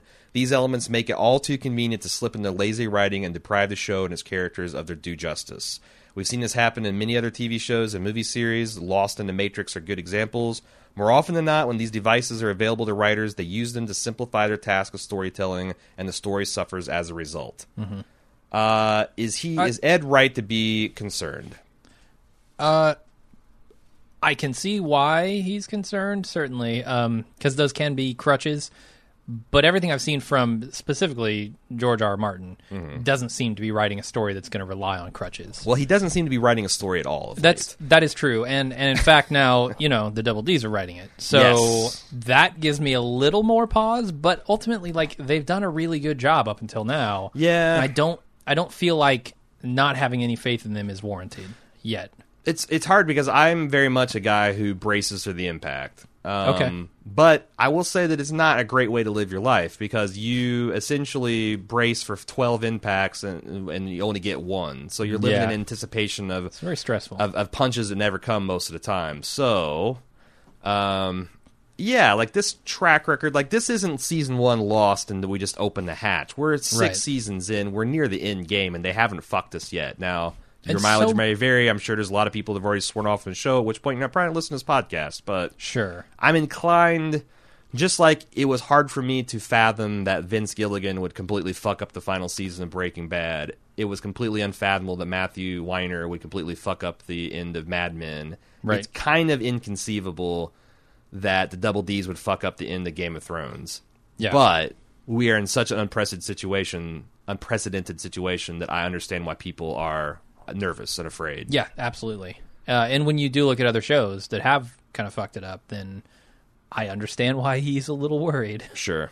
And that's the thing. Like, I bailed out on Lost because at the end of season 2, when like Walt, who was set up to be a central figure, was just shuffled off the island, I'm like, this is fucking X-Files Part 2. I'm out. Right. I don't know if there were other signs along the ways that they were making shit up as they went along, but I just felt like there was a lot of red flags very early on that have been completely missing from Game of Thrones. I agree. This story has been much more rich and complex than I could have imagined, and every time I see a crutch that they could lean on, they don't. They subvert it. They take the crutch and well, shove it up a character's ass instead of helping him walk with it. Right. So I do have a lot of faith in both the author of the books and the authors of the scripts. We'll see. I know. I might be eating those words here, but... that's something I want to talk about, because no one actually emailed. Usually when I do something like this, people email me, and I need to go back. I didn't have time, but I think I made a bet on the spoiler cast with listeners where I almost said that I'd eat this horrifying scorpion that we've got up on the wall. We got this freeze-dried scorpion. Yeah. Oh, yeah, I did. I think I broke it and threw it away. And I'm like, no, I'm not that sure. But I said I was so sure that Benjen Stark would not come back that I would let you write the word dick in red lipstick on my forehead. I hope not red Sharpie. Oh, I hope it's red lipstick. And I got to find the exact terms of the bet. I'm pretty sure I lost it. I just need to see what I need to do, what my walk of shame is going to be. But if that's the case, then look forward to next week or the week after me doing the full podcast on the live watch with Dick in giant letters on my forehead. So, God, as my girlfriend says, why do you do this? You always make these, like, You do. I narrowly lost a bet that would have me drinking like a fifth of alcohol on the air because of some Walking Dead bullshit. I gotta stop doing that. I would gotta really stop doing advise, that. yeah. I gotta stop making bets on things I have no control over. And then can't back up. Like the fifth, you can't. I slam could a have fifth. killed me. This It was could've just killed going you, to be the worst. I'll have a skin reaction. I'll have the words "dick" spelled out in rash on my Forever. forehead forever. Forever. Yeah, I'll maybe carve a it'll 7-pointed star to hide it if it's going to be at that. Like, I'd rather be a religious fanatic than a dick. Let's move on. Okay. But that's coming. Just all you Club Bald Move supporters got something to watch in the weeks ahead.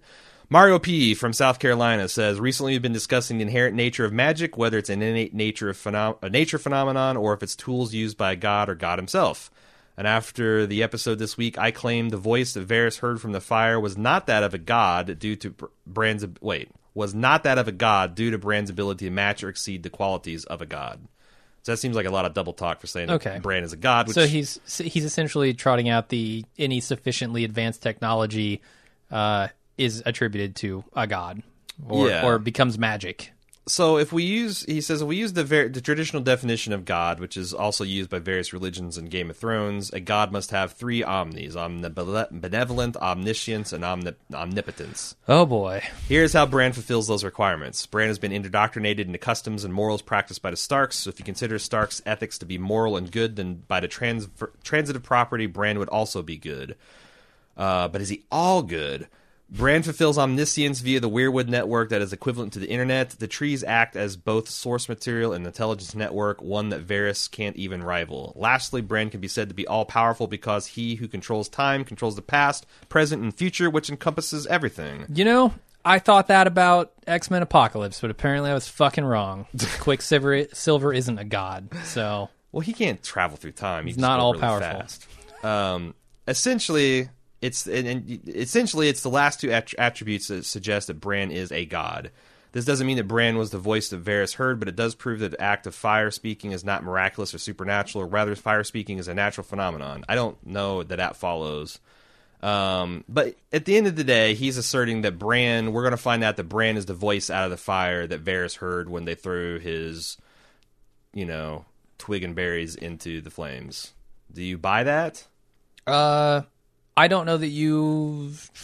I mean, this is another instance. I don't want to get into this Omni stuff. Okay. Because that is an argument as old as the ages. My commentary is I've never understood why it has to be Omni. Like, God can still be, Right. if he's just the most. Like, Right. You'd have a lot of logical conundrums solved if you just roll with the idea that God is the most loving, most powerful, Possible, most yeah. knowing thing in the galaxy rather than Omni. But continue. Okay. But, I mean, there are a lot of qualities that would certainly make people think that Bran could be a god. They could be speaking to a god when they're speaking to Bran, or that the influences on their life could be attributed to a god, Sure. when, in fact, they're attributed to Bran. I don't know that he's a god in the traditional sense with all the Omnis. Sure. 'Cause he didn't fucking see Ben Stark coming back. Yeah. But he's new to it, too. He is, yeah. I mean, I guess give him some time to grow into his godhood. Like, what would omniscience actually practically feel like? Is that literally like know Bored. everything simultaneously? Boring. Or if you ever thought of a question to ask, you'd instantly know the answer. Yeah. But you had to frame it first, so it's like maybe that's the thing. Like, this is kind of like going to the Matrix, which, lazy storytelling. But wouldn't one question begat another question in like this chain reaction of just instantly knowing everything? Well, it's kind of essentially like Wikipedia diving. Like, Right. At what point do you run out of blue links to click? Yeah, if you have available all the information, Yeah. one question would just lead you down a trail that would... I started with military lasers. I ended up with gorilla dicks. And where do I go from here? I don't know. There's nowhere to go. I do feel like Mukbang. it's kind of driving me crazy that we're doing so much of this analysis by looking at other pop culture for lenses to look through. But I keep coming back to what like the Oracle said to Neo in The Matrix, which is, you're not here to get the answer to the question. You're here to ask why you're not here to see what choice you're to make. You're here to understand why you chose the choice you made. And I feel like that's the thing. Like, knowledge without that kind of like understanding of it is of limited use, and that's right. Bran might know everything, but he doesn't know why all these things are happening and how to influence it. And that's the kind of meditation you need to sift through this omelet of information and pick out the pieces you need to win the day, I guess. But that's just me now fan fictioning Game of Thrones. Right. And I mean, doesn't omnipotence and omnipresence require a certain amount of computing power? Like from, a biological standpoint, like wouldn't that maybe be a little difficult for a human being to cope with? Is regardless Bran human of now? In as much as he can still be killed and is not an immortal being, he still has the form of a human, the physical anatomy. I mean, there's only so much physically that a human brain can do, I guess. Well, that's what I'm saying. I'm applying too much science to a fucking magical show. Sure. So, whatever. That's what I'm saying. Like I said, it's a fair question to ask whether Bran, with the mantle of the three-eyed raven, could be considered human. Just the same way, like post-singularity humans, like the technological, can you still call them as humans? Are they neo-humans? Are they? I would say no. Now Homo superior doesn't in any way resemble it. To crib another X-Men term.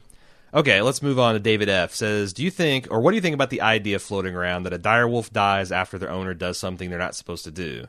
Lady was put to death after Sansa lied about what Joffrey did to Arya and the Butcher's Boy. Grey Wind was killed after Robb married Talisa, even though he had vowed to marry one of the Freys. And Summer was killed after Bran used his powers and was touched by the Night's King. David admits that this doesn't explain Shaggy Dog, but he's one of the Shaggy Dog conspiracy theorists that believes that it's not that dog's head was not nearly shaggy enough to be Shaggy Dog.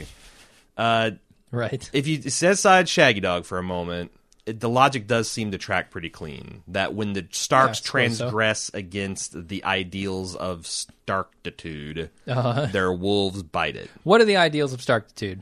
Honor is like doing the honorable thing regardless of the cost, in my opinion. Or maybe even just doing the right thing. That honorable is probably the better way to do it. So Sansa lied, Robb fucked around, and Summer disobeyed his mentor and played with powers he couldn't comprehend. Yeah.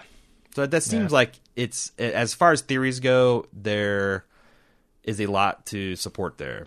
The one, and also, even if we don't know what Rickon did, I mean, maybe Rickon was just a massive jerk, right? And maybe he wouldn't eat all his vegetables. Yeah, he just that's wouldn't not very stop honorable. busting those acorns or whatever he was doing on the table.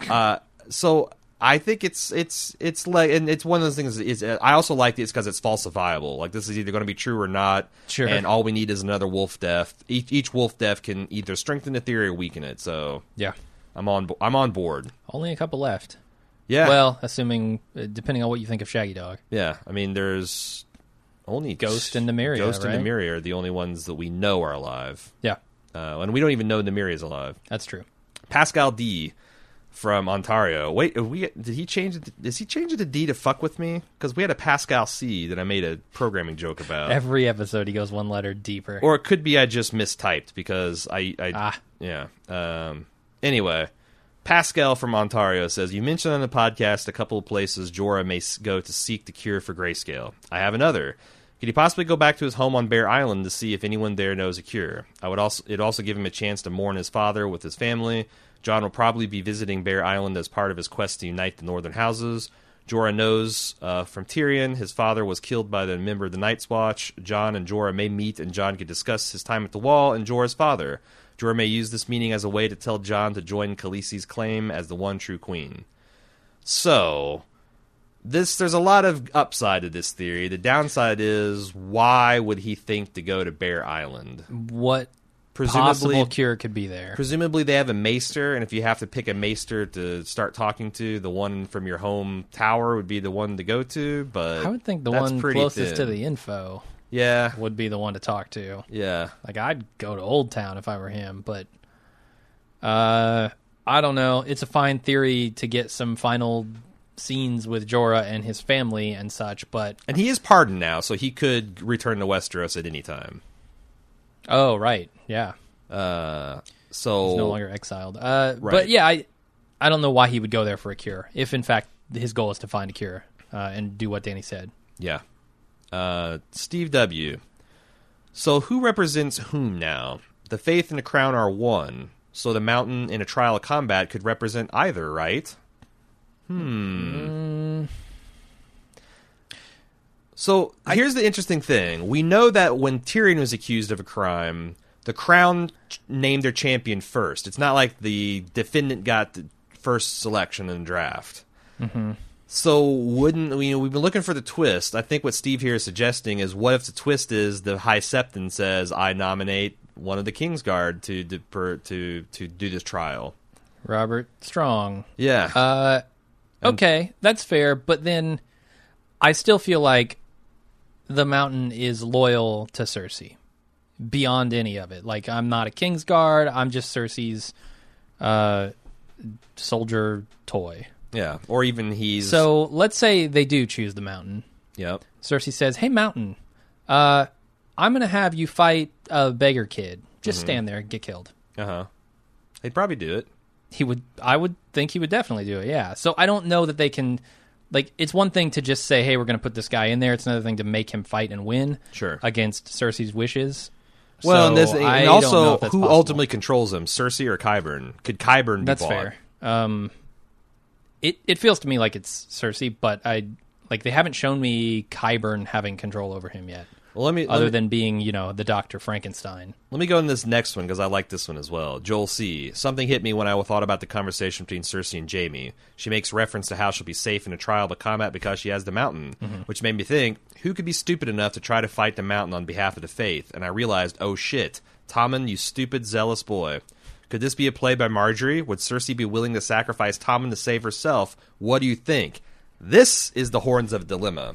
If the Faith nominates the king as champion, which this sounds really cool, but practically I don't know how this happens. I guess if the king chose to do it, that's right. Doesn't he have to accept that?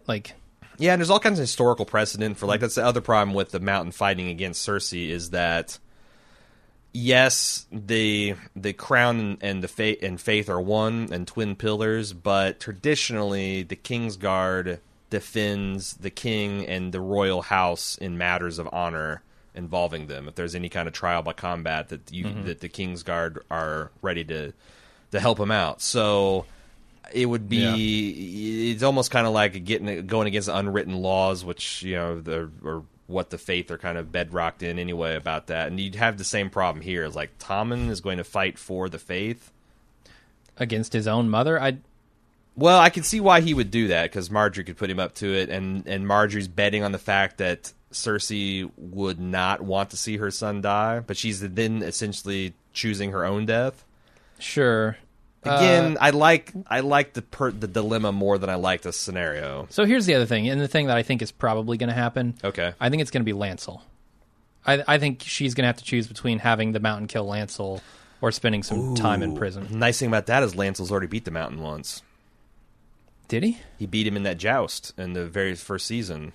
Jesus, I don't remember that. Yeah, he okay. He played a dirty trick. He I can't remember if his horse was in heat or he got the scent of a horse that was in heat and rubbed it on his horse so that the Mountain's stallion was impossible to control. Huh. Okay. And then, the memorably the stallion beheaded his horse right then and there for failing him. The Mountain did, yeah. Yeah, so that would be an interesting foreshadowing of the conflict. Yeah, the more and more I look at it, they're prominently displaying Lancel.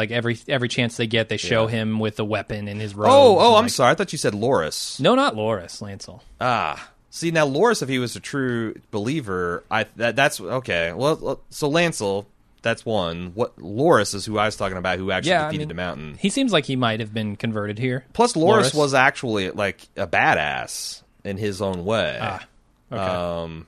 So, I mean, again, he beat the Mountain with a little bit of a dirty trick, but you could probably beat the Mountain with another dirty trick if you needed to. I mean, what a predicament that puts Marjorie in, right? Yeah. Like, she's the one who's giving the power over. Like, now she's got to watch Loras die, potentially, or at least fight the Mountain.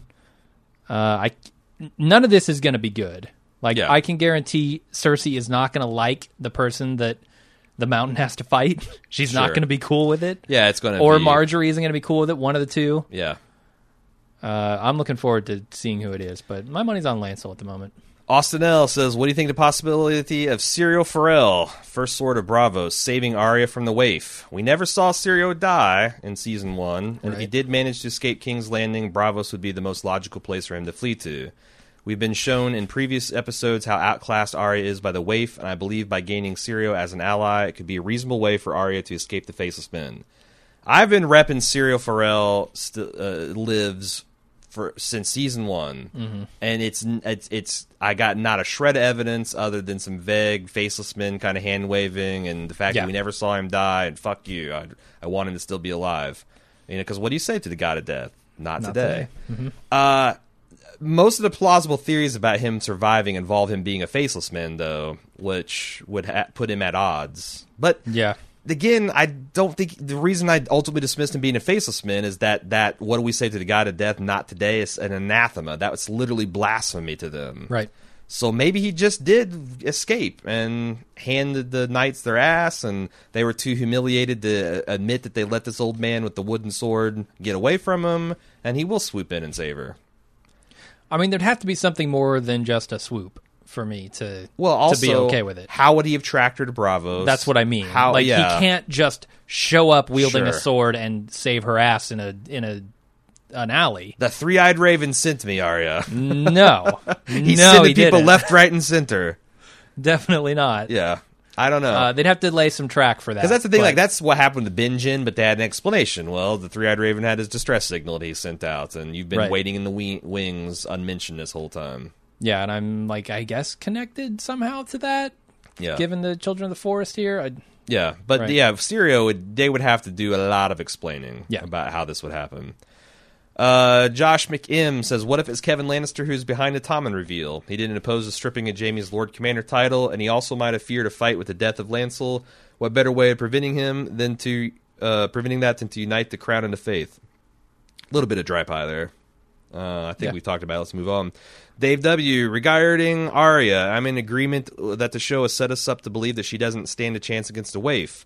My theory is that she'll need help at a critical time to defeat her, and this will come in the form of a Nymeria and a Nymeria attack. This theory presumes that Arya makes it back to Westeros before the waif can confront her, perhaps a short setup scene where she has a wolf dream, etc., etc. Right. So, if Arya gets back to Westeros and there is like a long-running chase where like the waif is just missing her here and there, it would be cool if they end up in the Riverlands and just as things look bad for Arya, a dire wolf comes and just tears the shit out of the waif. It would be a more powerful scene for me than the Sansa Jon reunion, that's for sure. Would it? Yeah. At least they had a relationship. Come on. They've been on screen together. Like I said, the odds of this actually happening, not great, but it's a satisfying theory to read anyway. Yeah. Danny H. says, is it possible that the ultimate plan with Bran to defeat the White King will be that he has to warg into him? What if they meet beyond the wall and Bran uses all of his powers to take control of the White King and force him to kill himself? Well, I would say fuck you, Three-Eyed Raven from before, because you could have done this the whole time, and you didn't do it, and now... powerful enough. You don't know. Maybe. Maybe he's the Anakin Skywalker, but this feels a little too... I don't think he has that ability. I think that's one of the things you can say he's not an Omni in, is the ability to warg into the Night's King. It feels a little too Harry Potter, Voldemort pointing wands at each other and just having the green line snaking longer than the red line. Oh, the red... It's like, you can't end this series with a magical cast of the die with a previously unknown power, I think. I agree. I feel like this would feel cheap. Yeah. I think I think it's going to be an ending that's more along the lines of political maneuverings and battles, not magic that's ultimately going to kind of take us out. I don't feel like we're going out on that note. Well, I think magic will wrong. be prominent, but It'll I be can't part of it, but not all of it. Yeah, because else why amass all these alliances together in the first place? It's like I always thought with the whole thing with Lightbringer and Azor Ahai and the Prince That Was Promised, like it's literally one person that can decide whether everyone lives or dies, and what the fuck? Right. That is literally the J.R.R. Tolkien shit that, and I have the greatest respect for Tolkien, but that and so does Gurm. But Gurm has explicitly said that part of his of writing his books is to kind of illuminate and expand on the ideas. Like it's not as simple as like, well, you got one good man and he rules as king, and that's that. Like, I want to know what his tax policy is. I want to know what his policy was for the orcs. Did he pardon them, or did he hunt them down to every last man and child? Did he kill all the baby orcs in their cribs? Like, Martin is concerned with the details. It's not one guy with a magic sword ending things. Which is why I actually like this work of fantasy. Sure. Laura McKay said, I'm glad that in the instant take you immediately caught the parallels of Jaime and Barristan Selmy getting removed from their positions in the Kingsguard. But did you catch how well the actors from the play mimic their real counterparts? Specifically, the play Cersei being shut down and dismissed by the play Tywin, just like Cersei was shut down by her own father for any of her ideas. Or the younger, more beautiful queen actress ready to cast her down and take all that she holds dear, or recast herself in her part to take all of her accolades. That's pretty tight writing. I like that. I didn't catch it either. It's not, it's Sansa in the play. That's the actor who's trying to take down Cersei. It's not Marjorie. But that would be almost too on the nose, I think. Right.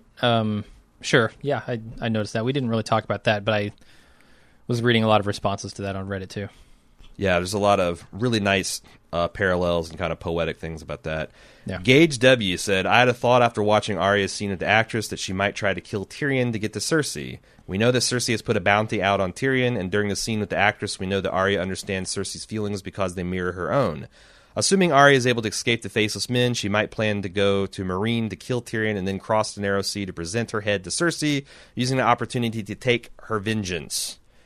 This has a kind of a Serial Pharrell problem, is that you gotta put Arya on to Tyrion, and that she knows that Tyrion's in Meereen, and she got to go to Meereen. There's a lot of moving parts here, but ultimately with that, how would you feel about Arya beheading Tyrion, taking his head back to Cersei? I would hate it because I like Tyrion so much, but I mean, that's not to say, I would be angry like, oh, it's bad writing or anything. I like that character so much. Yeah.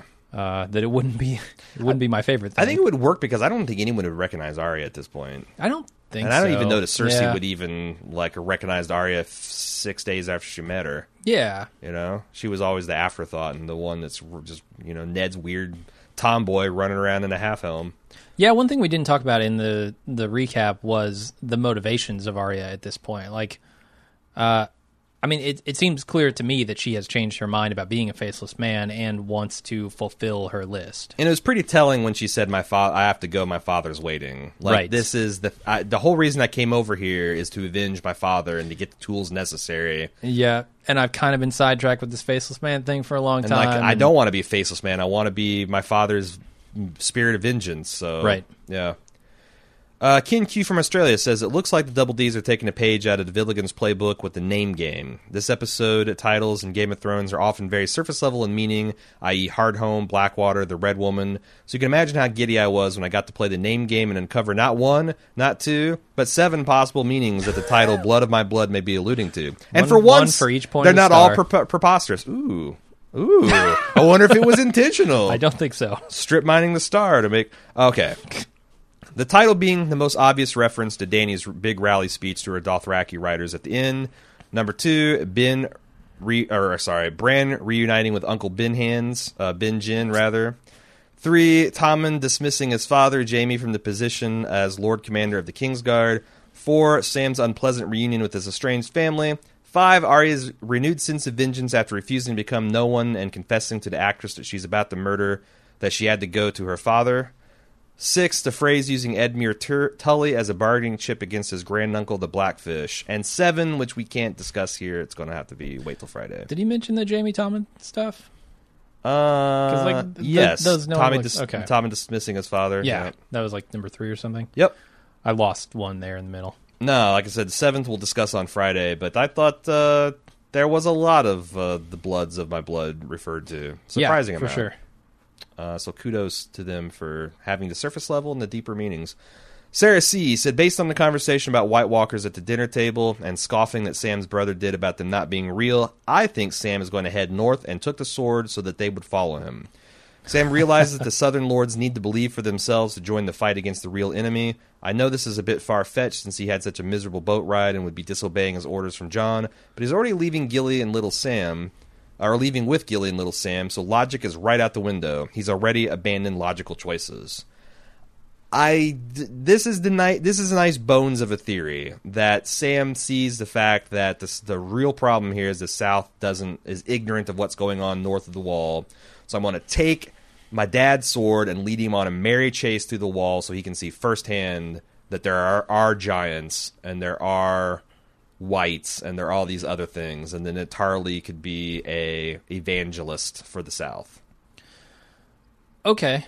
Yeah, I'm not totally sold on it. Like, it might be kind of cool, but I think there are a couple problems. Like, first of all, they think he's going to become a maester at the Citadel, right? So he would have to leave breadcrumbs, and I don't know if he's going to do that. He certainly hasn't. He can just yet. leave a note on the table. That's easy enough to get around. Right. And he seems to want to become a maester, though. Like, that's the thing. That's the thing for me too. Like, Sam going to the Citadel, and he seems to have exciting. a purpose there. Yeah. Yeah, and even Stannis, when he brought the information about the Dragon Glass, said, "Keep reading, Tarly." It seems like that's what he's supposed to do.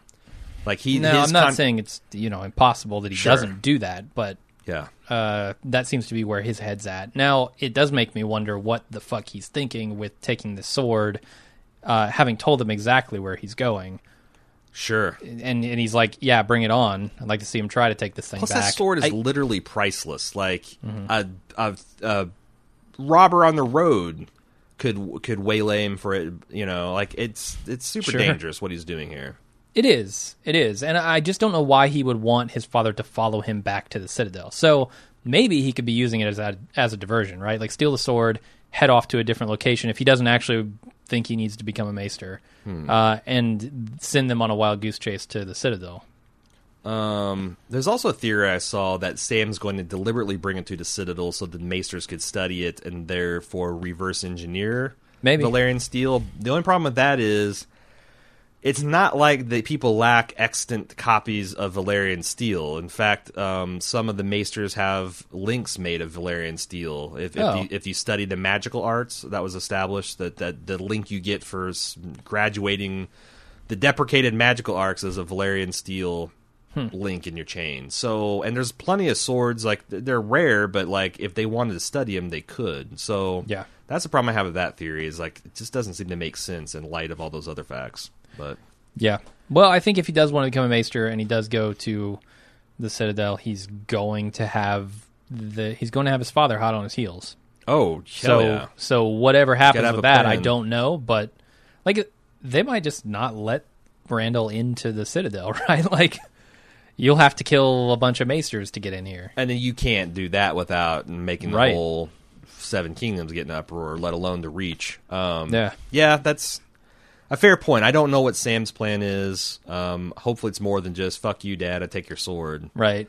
But we'll see. Kayla says, I keep coming back to Littlefinger's line from the last few episodes prior. It's time to join the fray. Now, we've discussed this in, I think, the spoiler section, but it comes up a bunch of times because, again, not everyone's listened to the archive. So, right. I was watching with my boyfriend, and when I heard that, I instantly gasped and thought he meant something about Walder Frey. Of course, my boyfriend thought I was crazy because he clearly meant the real definition of Frey, but after last night's episode, I'm not so sure. Is there a possibility that Littlefinger has a hand in the whole Frey versus Blackfish face-off? Or is it a complete coincidence that Littlefinger directs Sansa to go to Riverrun to see the Blackfish at the same time the Freys are going to attack? I'm still bitter about Ned, so I'm really skeptical about Littlefinger and anything he does. Yeah, I'm all for the Littlefinger's got his little fingers in a bunch of pies here. Like, I still think he could have sent that letter to John.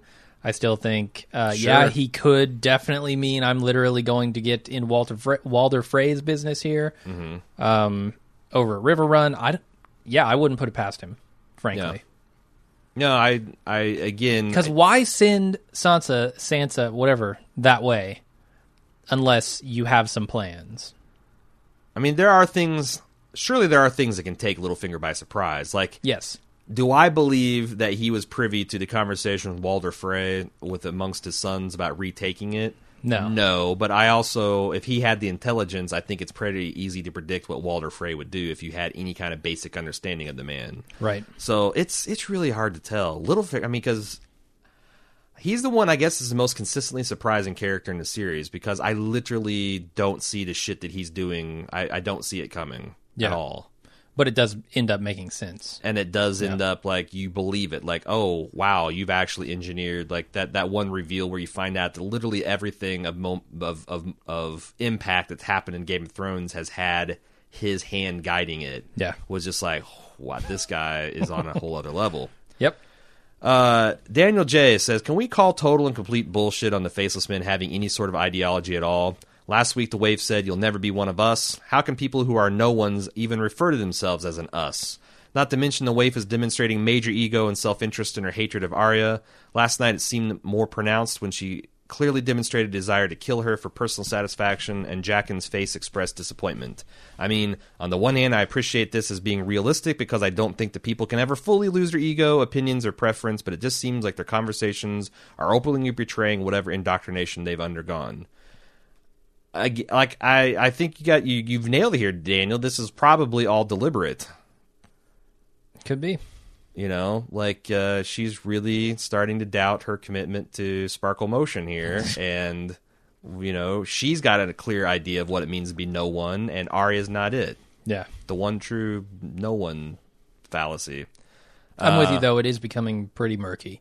Well, but again, that's real life. Like no political movement. Like it'd be super unrealistic if this Faceless Men rigidly adhered to their morals and in all cases and all possibilities. I guess my biggest question about that is why is Jaqen allowing that to go on? Here's where we're going next, and we talked a little about this in the main cast. So some of this might be dry pie. Feel free to edit it if you need to, Jim.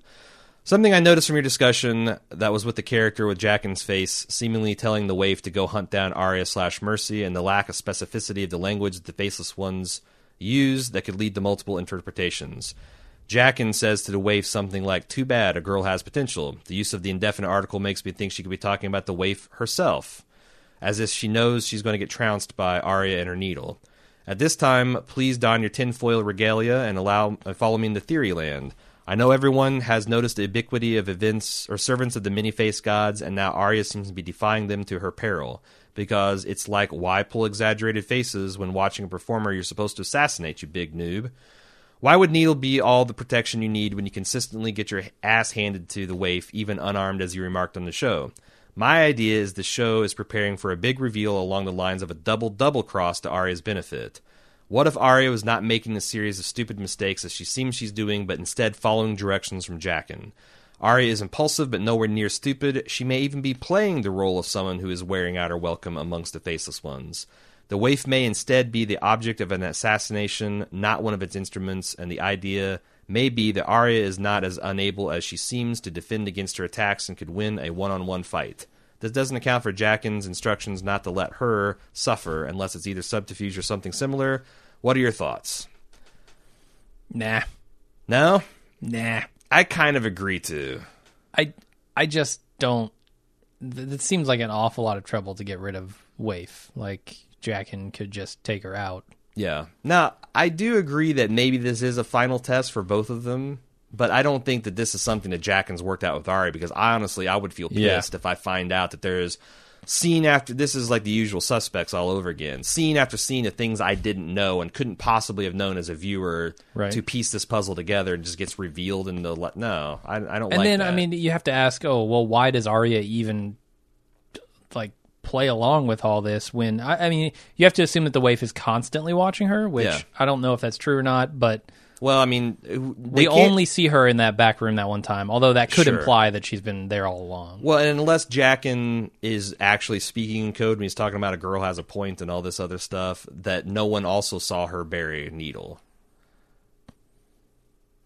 Because it would have been game over if she ever had done, if they'd known that she'd buried needle and that was still holding on to herself. I don't know, like But then you can go all the way back and say this has been all a part of the plan. That's what I'm saying, and like it becomes too easy to explain everything that way. Also, it seems pretty clear that this episode, I feel like a lot of people are wanting Arya to be a faceless man. Like they want her to complete her graduation and what she already knows how to change faces and do all that stuff. So arguably, she learned everything she needed to learn from them last season. This season, she learns how to fight blind. I feel like this is the story of her leaving the Faceless Men, not of her passing the final test. I could be wrong. I do too. Are you implying that she may actually just have the ability to take faces now? Didn't she? She did take faces, but I was under the impression that there was some special thing about the Hall of Faces, which is what allowed her to do that. Not that she just now has the ability to disguise herself that way. It's anywhere at right. any time. It's unproven because I've seen. But I'm assuming there. I actually don't know.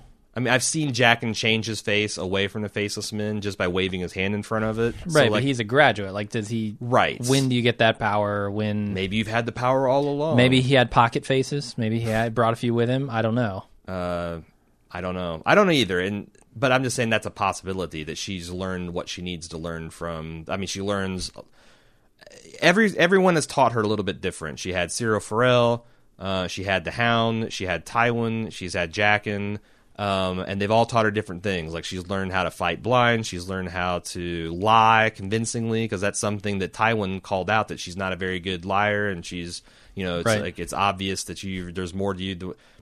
That's a valuable skill. She's learned how to identify poisons. Mm-hmm. Like she's learned a lot. Like even without the face stuff, she could pass through Westeros without ever being recognized. I feel like unless maybe she got around the wrong people up north, but whatever.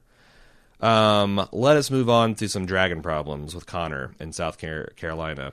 I believe this scene where Daenerys rallies the spirit of her Dothraki warriors while riding Drogon fell flat, and I honestly feel cheated as a viewer. Up until this point, Daenerys' ability to control her dragons has been somewhat vague. At this point, I believe we are led to think that she simply has a natural bond with the dragons as one would a horse or dog, rather than it being based on some sort of psychic ability. That's fine. I'm totally okay with her just having a natural connection to the dragon, but please show this transition on screen. The final scene would have been so much more solid if they had either shown a scene where Daenerys confronts Drogon and Drogon submits to her. Up until this point, the question of how is Dany going to manage the dragons has been at the back of our minds, and instead of showing this magical character developing moment between the mother of dragons and her dragon, we get a cut to her swooping in, giving a seemingly inspirational speech where we did not get to witness any of the potential emotional build-up to said inspirational speech.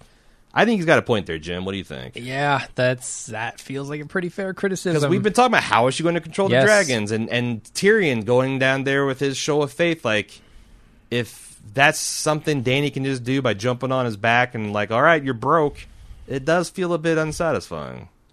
Yeah. I mean, I understand why it wouldn't have happened in the stadium. It was kind of heat of the moment, and it was clear that there was a reason that Drogon swooped in and saved her. Yeah. Whether it's a psychic connection or just a horse connection. Yeah. I would have liked to see that moment a lot. Instead, they went for the other.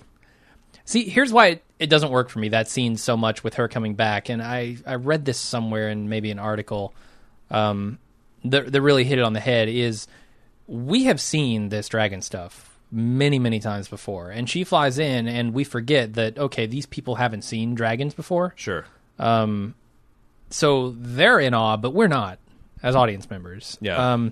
So that emotion, that feeling isn't there in that scene for us. And also, how in awe are they? They saw her survive a supernatural fire. Right. But they probably don't even know dragons exist. I don't know. The word was probably spread about her dragon babies and stuff like that, sure. Right? They've got to know they're around. Yeah. But seeing it is a different thing. I mean, it would have felt so much more, I don't know, like I want that connection explained. I want to understand how she's going to deal with these dragons. Matthew S. says, I'm not a medieval combat or strategy expert, but I have watched every episode of Spike's Deadliest Warrior. So you are. And I remember my ancient history, and he watched them in a Holiday Inn. So he's like... All of them in a Holiday Inn? No, I was just making a joke about him being an expert. But I remember my ancient... Don't you remember the commercials about... No, never mind. I don't. I'm not going to make yet another crappy joke and explain it. That said, with how the pikemen from Highgarden were equipped in the scene at the Great Sept of Baelor, how in the hell are the Dothraki supposed to help Dany in Westeros? They wear no armor, their weapons will not penetrate plate armor, and I doubt that they are disciplined. A single battalion of those pikemen would slaughter every last Dothraki screamer. I'm pretty sure the Unsullied could defeat them, and I have serious doubts about their effectiveness against mounted heavy cavalry with their light armor and shields. Their numbers. I mean, sheer numbers. There are so many of them. If there's 100,000, that's a lot. But do you think the largest army in Westeros left, like the largest single army, 20,000, 30,000? That feels right. Yeah. Given some of the other numbers I've heard, yeah. Yeah. So I feel like 20, 30,000 of well-trained guys who are archery and they're pikemen and all that could probably give 100,000 Dothraki the business. But could they give the business to 100,000 Dothraki, 5,000 5 to Unsullied? 10,000 Unsullied, yeah. Yeah, several thousand Unsullied and dragons. Yeah, that's the thing. Come on. There is no defensive maneuver against dragons. But on the other hand, his later point is why, if that's true, because he grants that. Like, it seems like anything they could do, number one, like what they're ideally suited for is combat against peasants and villagers, which is something that Dany would not support. Sure. And also anything they could do in the line against, so they're like, useless. Is just is against the Knights of Westeros. Nothing. One Drogon could accomplish what 10,000 of them could do. So why worry about 1,000 ships when you could just go across with, you know, a few that has your Unsullied and your dragons and you're good to go? Well, I feel like dragons aren't the end all be all, right? There are archers, there are spearsmen, like there are plenty of weapons that can reach a dragon if it gets close enough to spray fire at you. Yeah. So I don't think a dragon is just the ultimate like nuke here. Mm-hmm. I think you do need actual troops. I don't like the fact that they're undisciplined and prone to raping and pillaging, because that seems like the last thing you want to unleash upon Westeros at this stage in the game. Now, I'm not going to say his point is totally invalid. I mean, what could you do with a Drogon and 2 other dragons? What could you do with 3 dragons and the Unsullied? A damn lot. Yeah. Like, you could probably take King's Landing with that. Yeah. I would guess. It feels like these 100,000 Dothraki might end up just being swelling the ranks of the undead, you know? Well, I think these 100,000 Dothraki are going to be more for use in Essos. Are going to take back whatever it's called. Can she instill some kind of rapidly instill some kind of culture to where, like, because it would be awesome if she garrisoned all of her free cities with Dothraki, I guess. Yeah. But it doesn't seem like that's what she wants to do. She wants them to get on the wooden horses and ride across the salt sea and fuck up Westeros. But she's got... I mean, I can't see her leaving before she secures Astapor and Yunkai. Yeah, sure. And they will be super useful for sacking cities, yeah. And even Valeria now? Is that where they... Volantis, yeah. So anyway, yeah, I'm kind of puzzled about exactly how strategically they'll be put into place, but, you know... What are you going to do? They're 100,000 guys she had before she didn't have, or she has now that she didn't have before.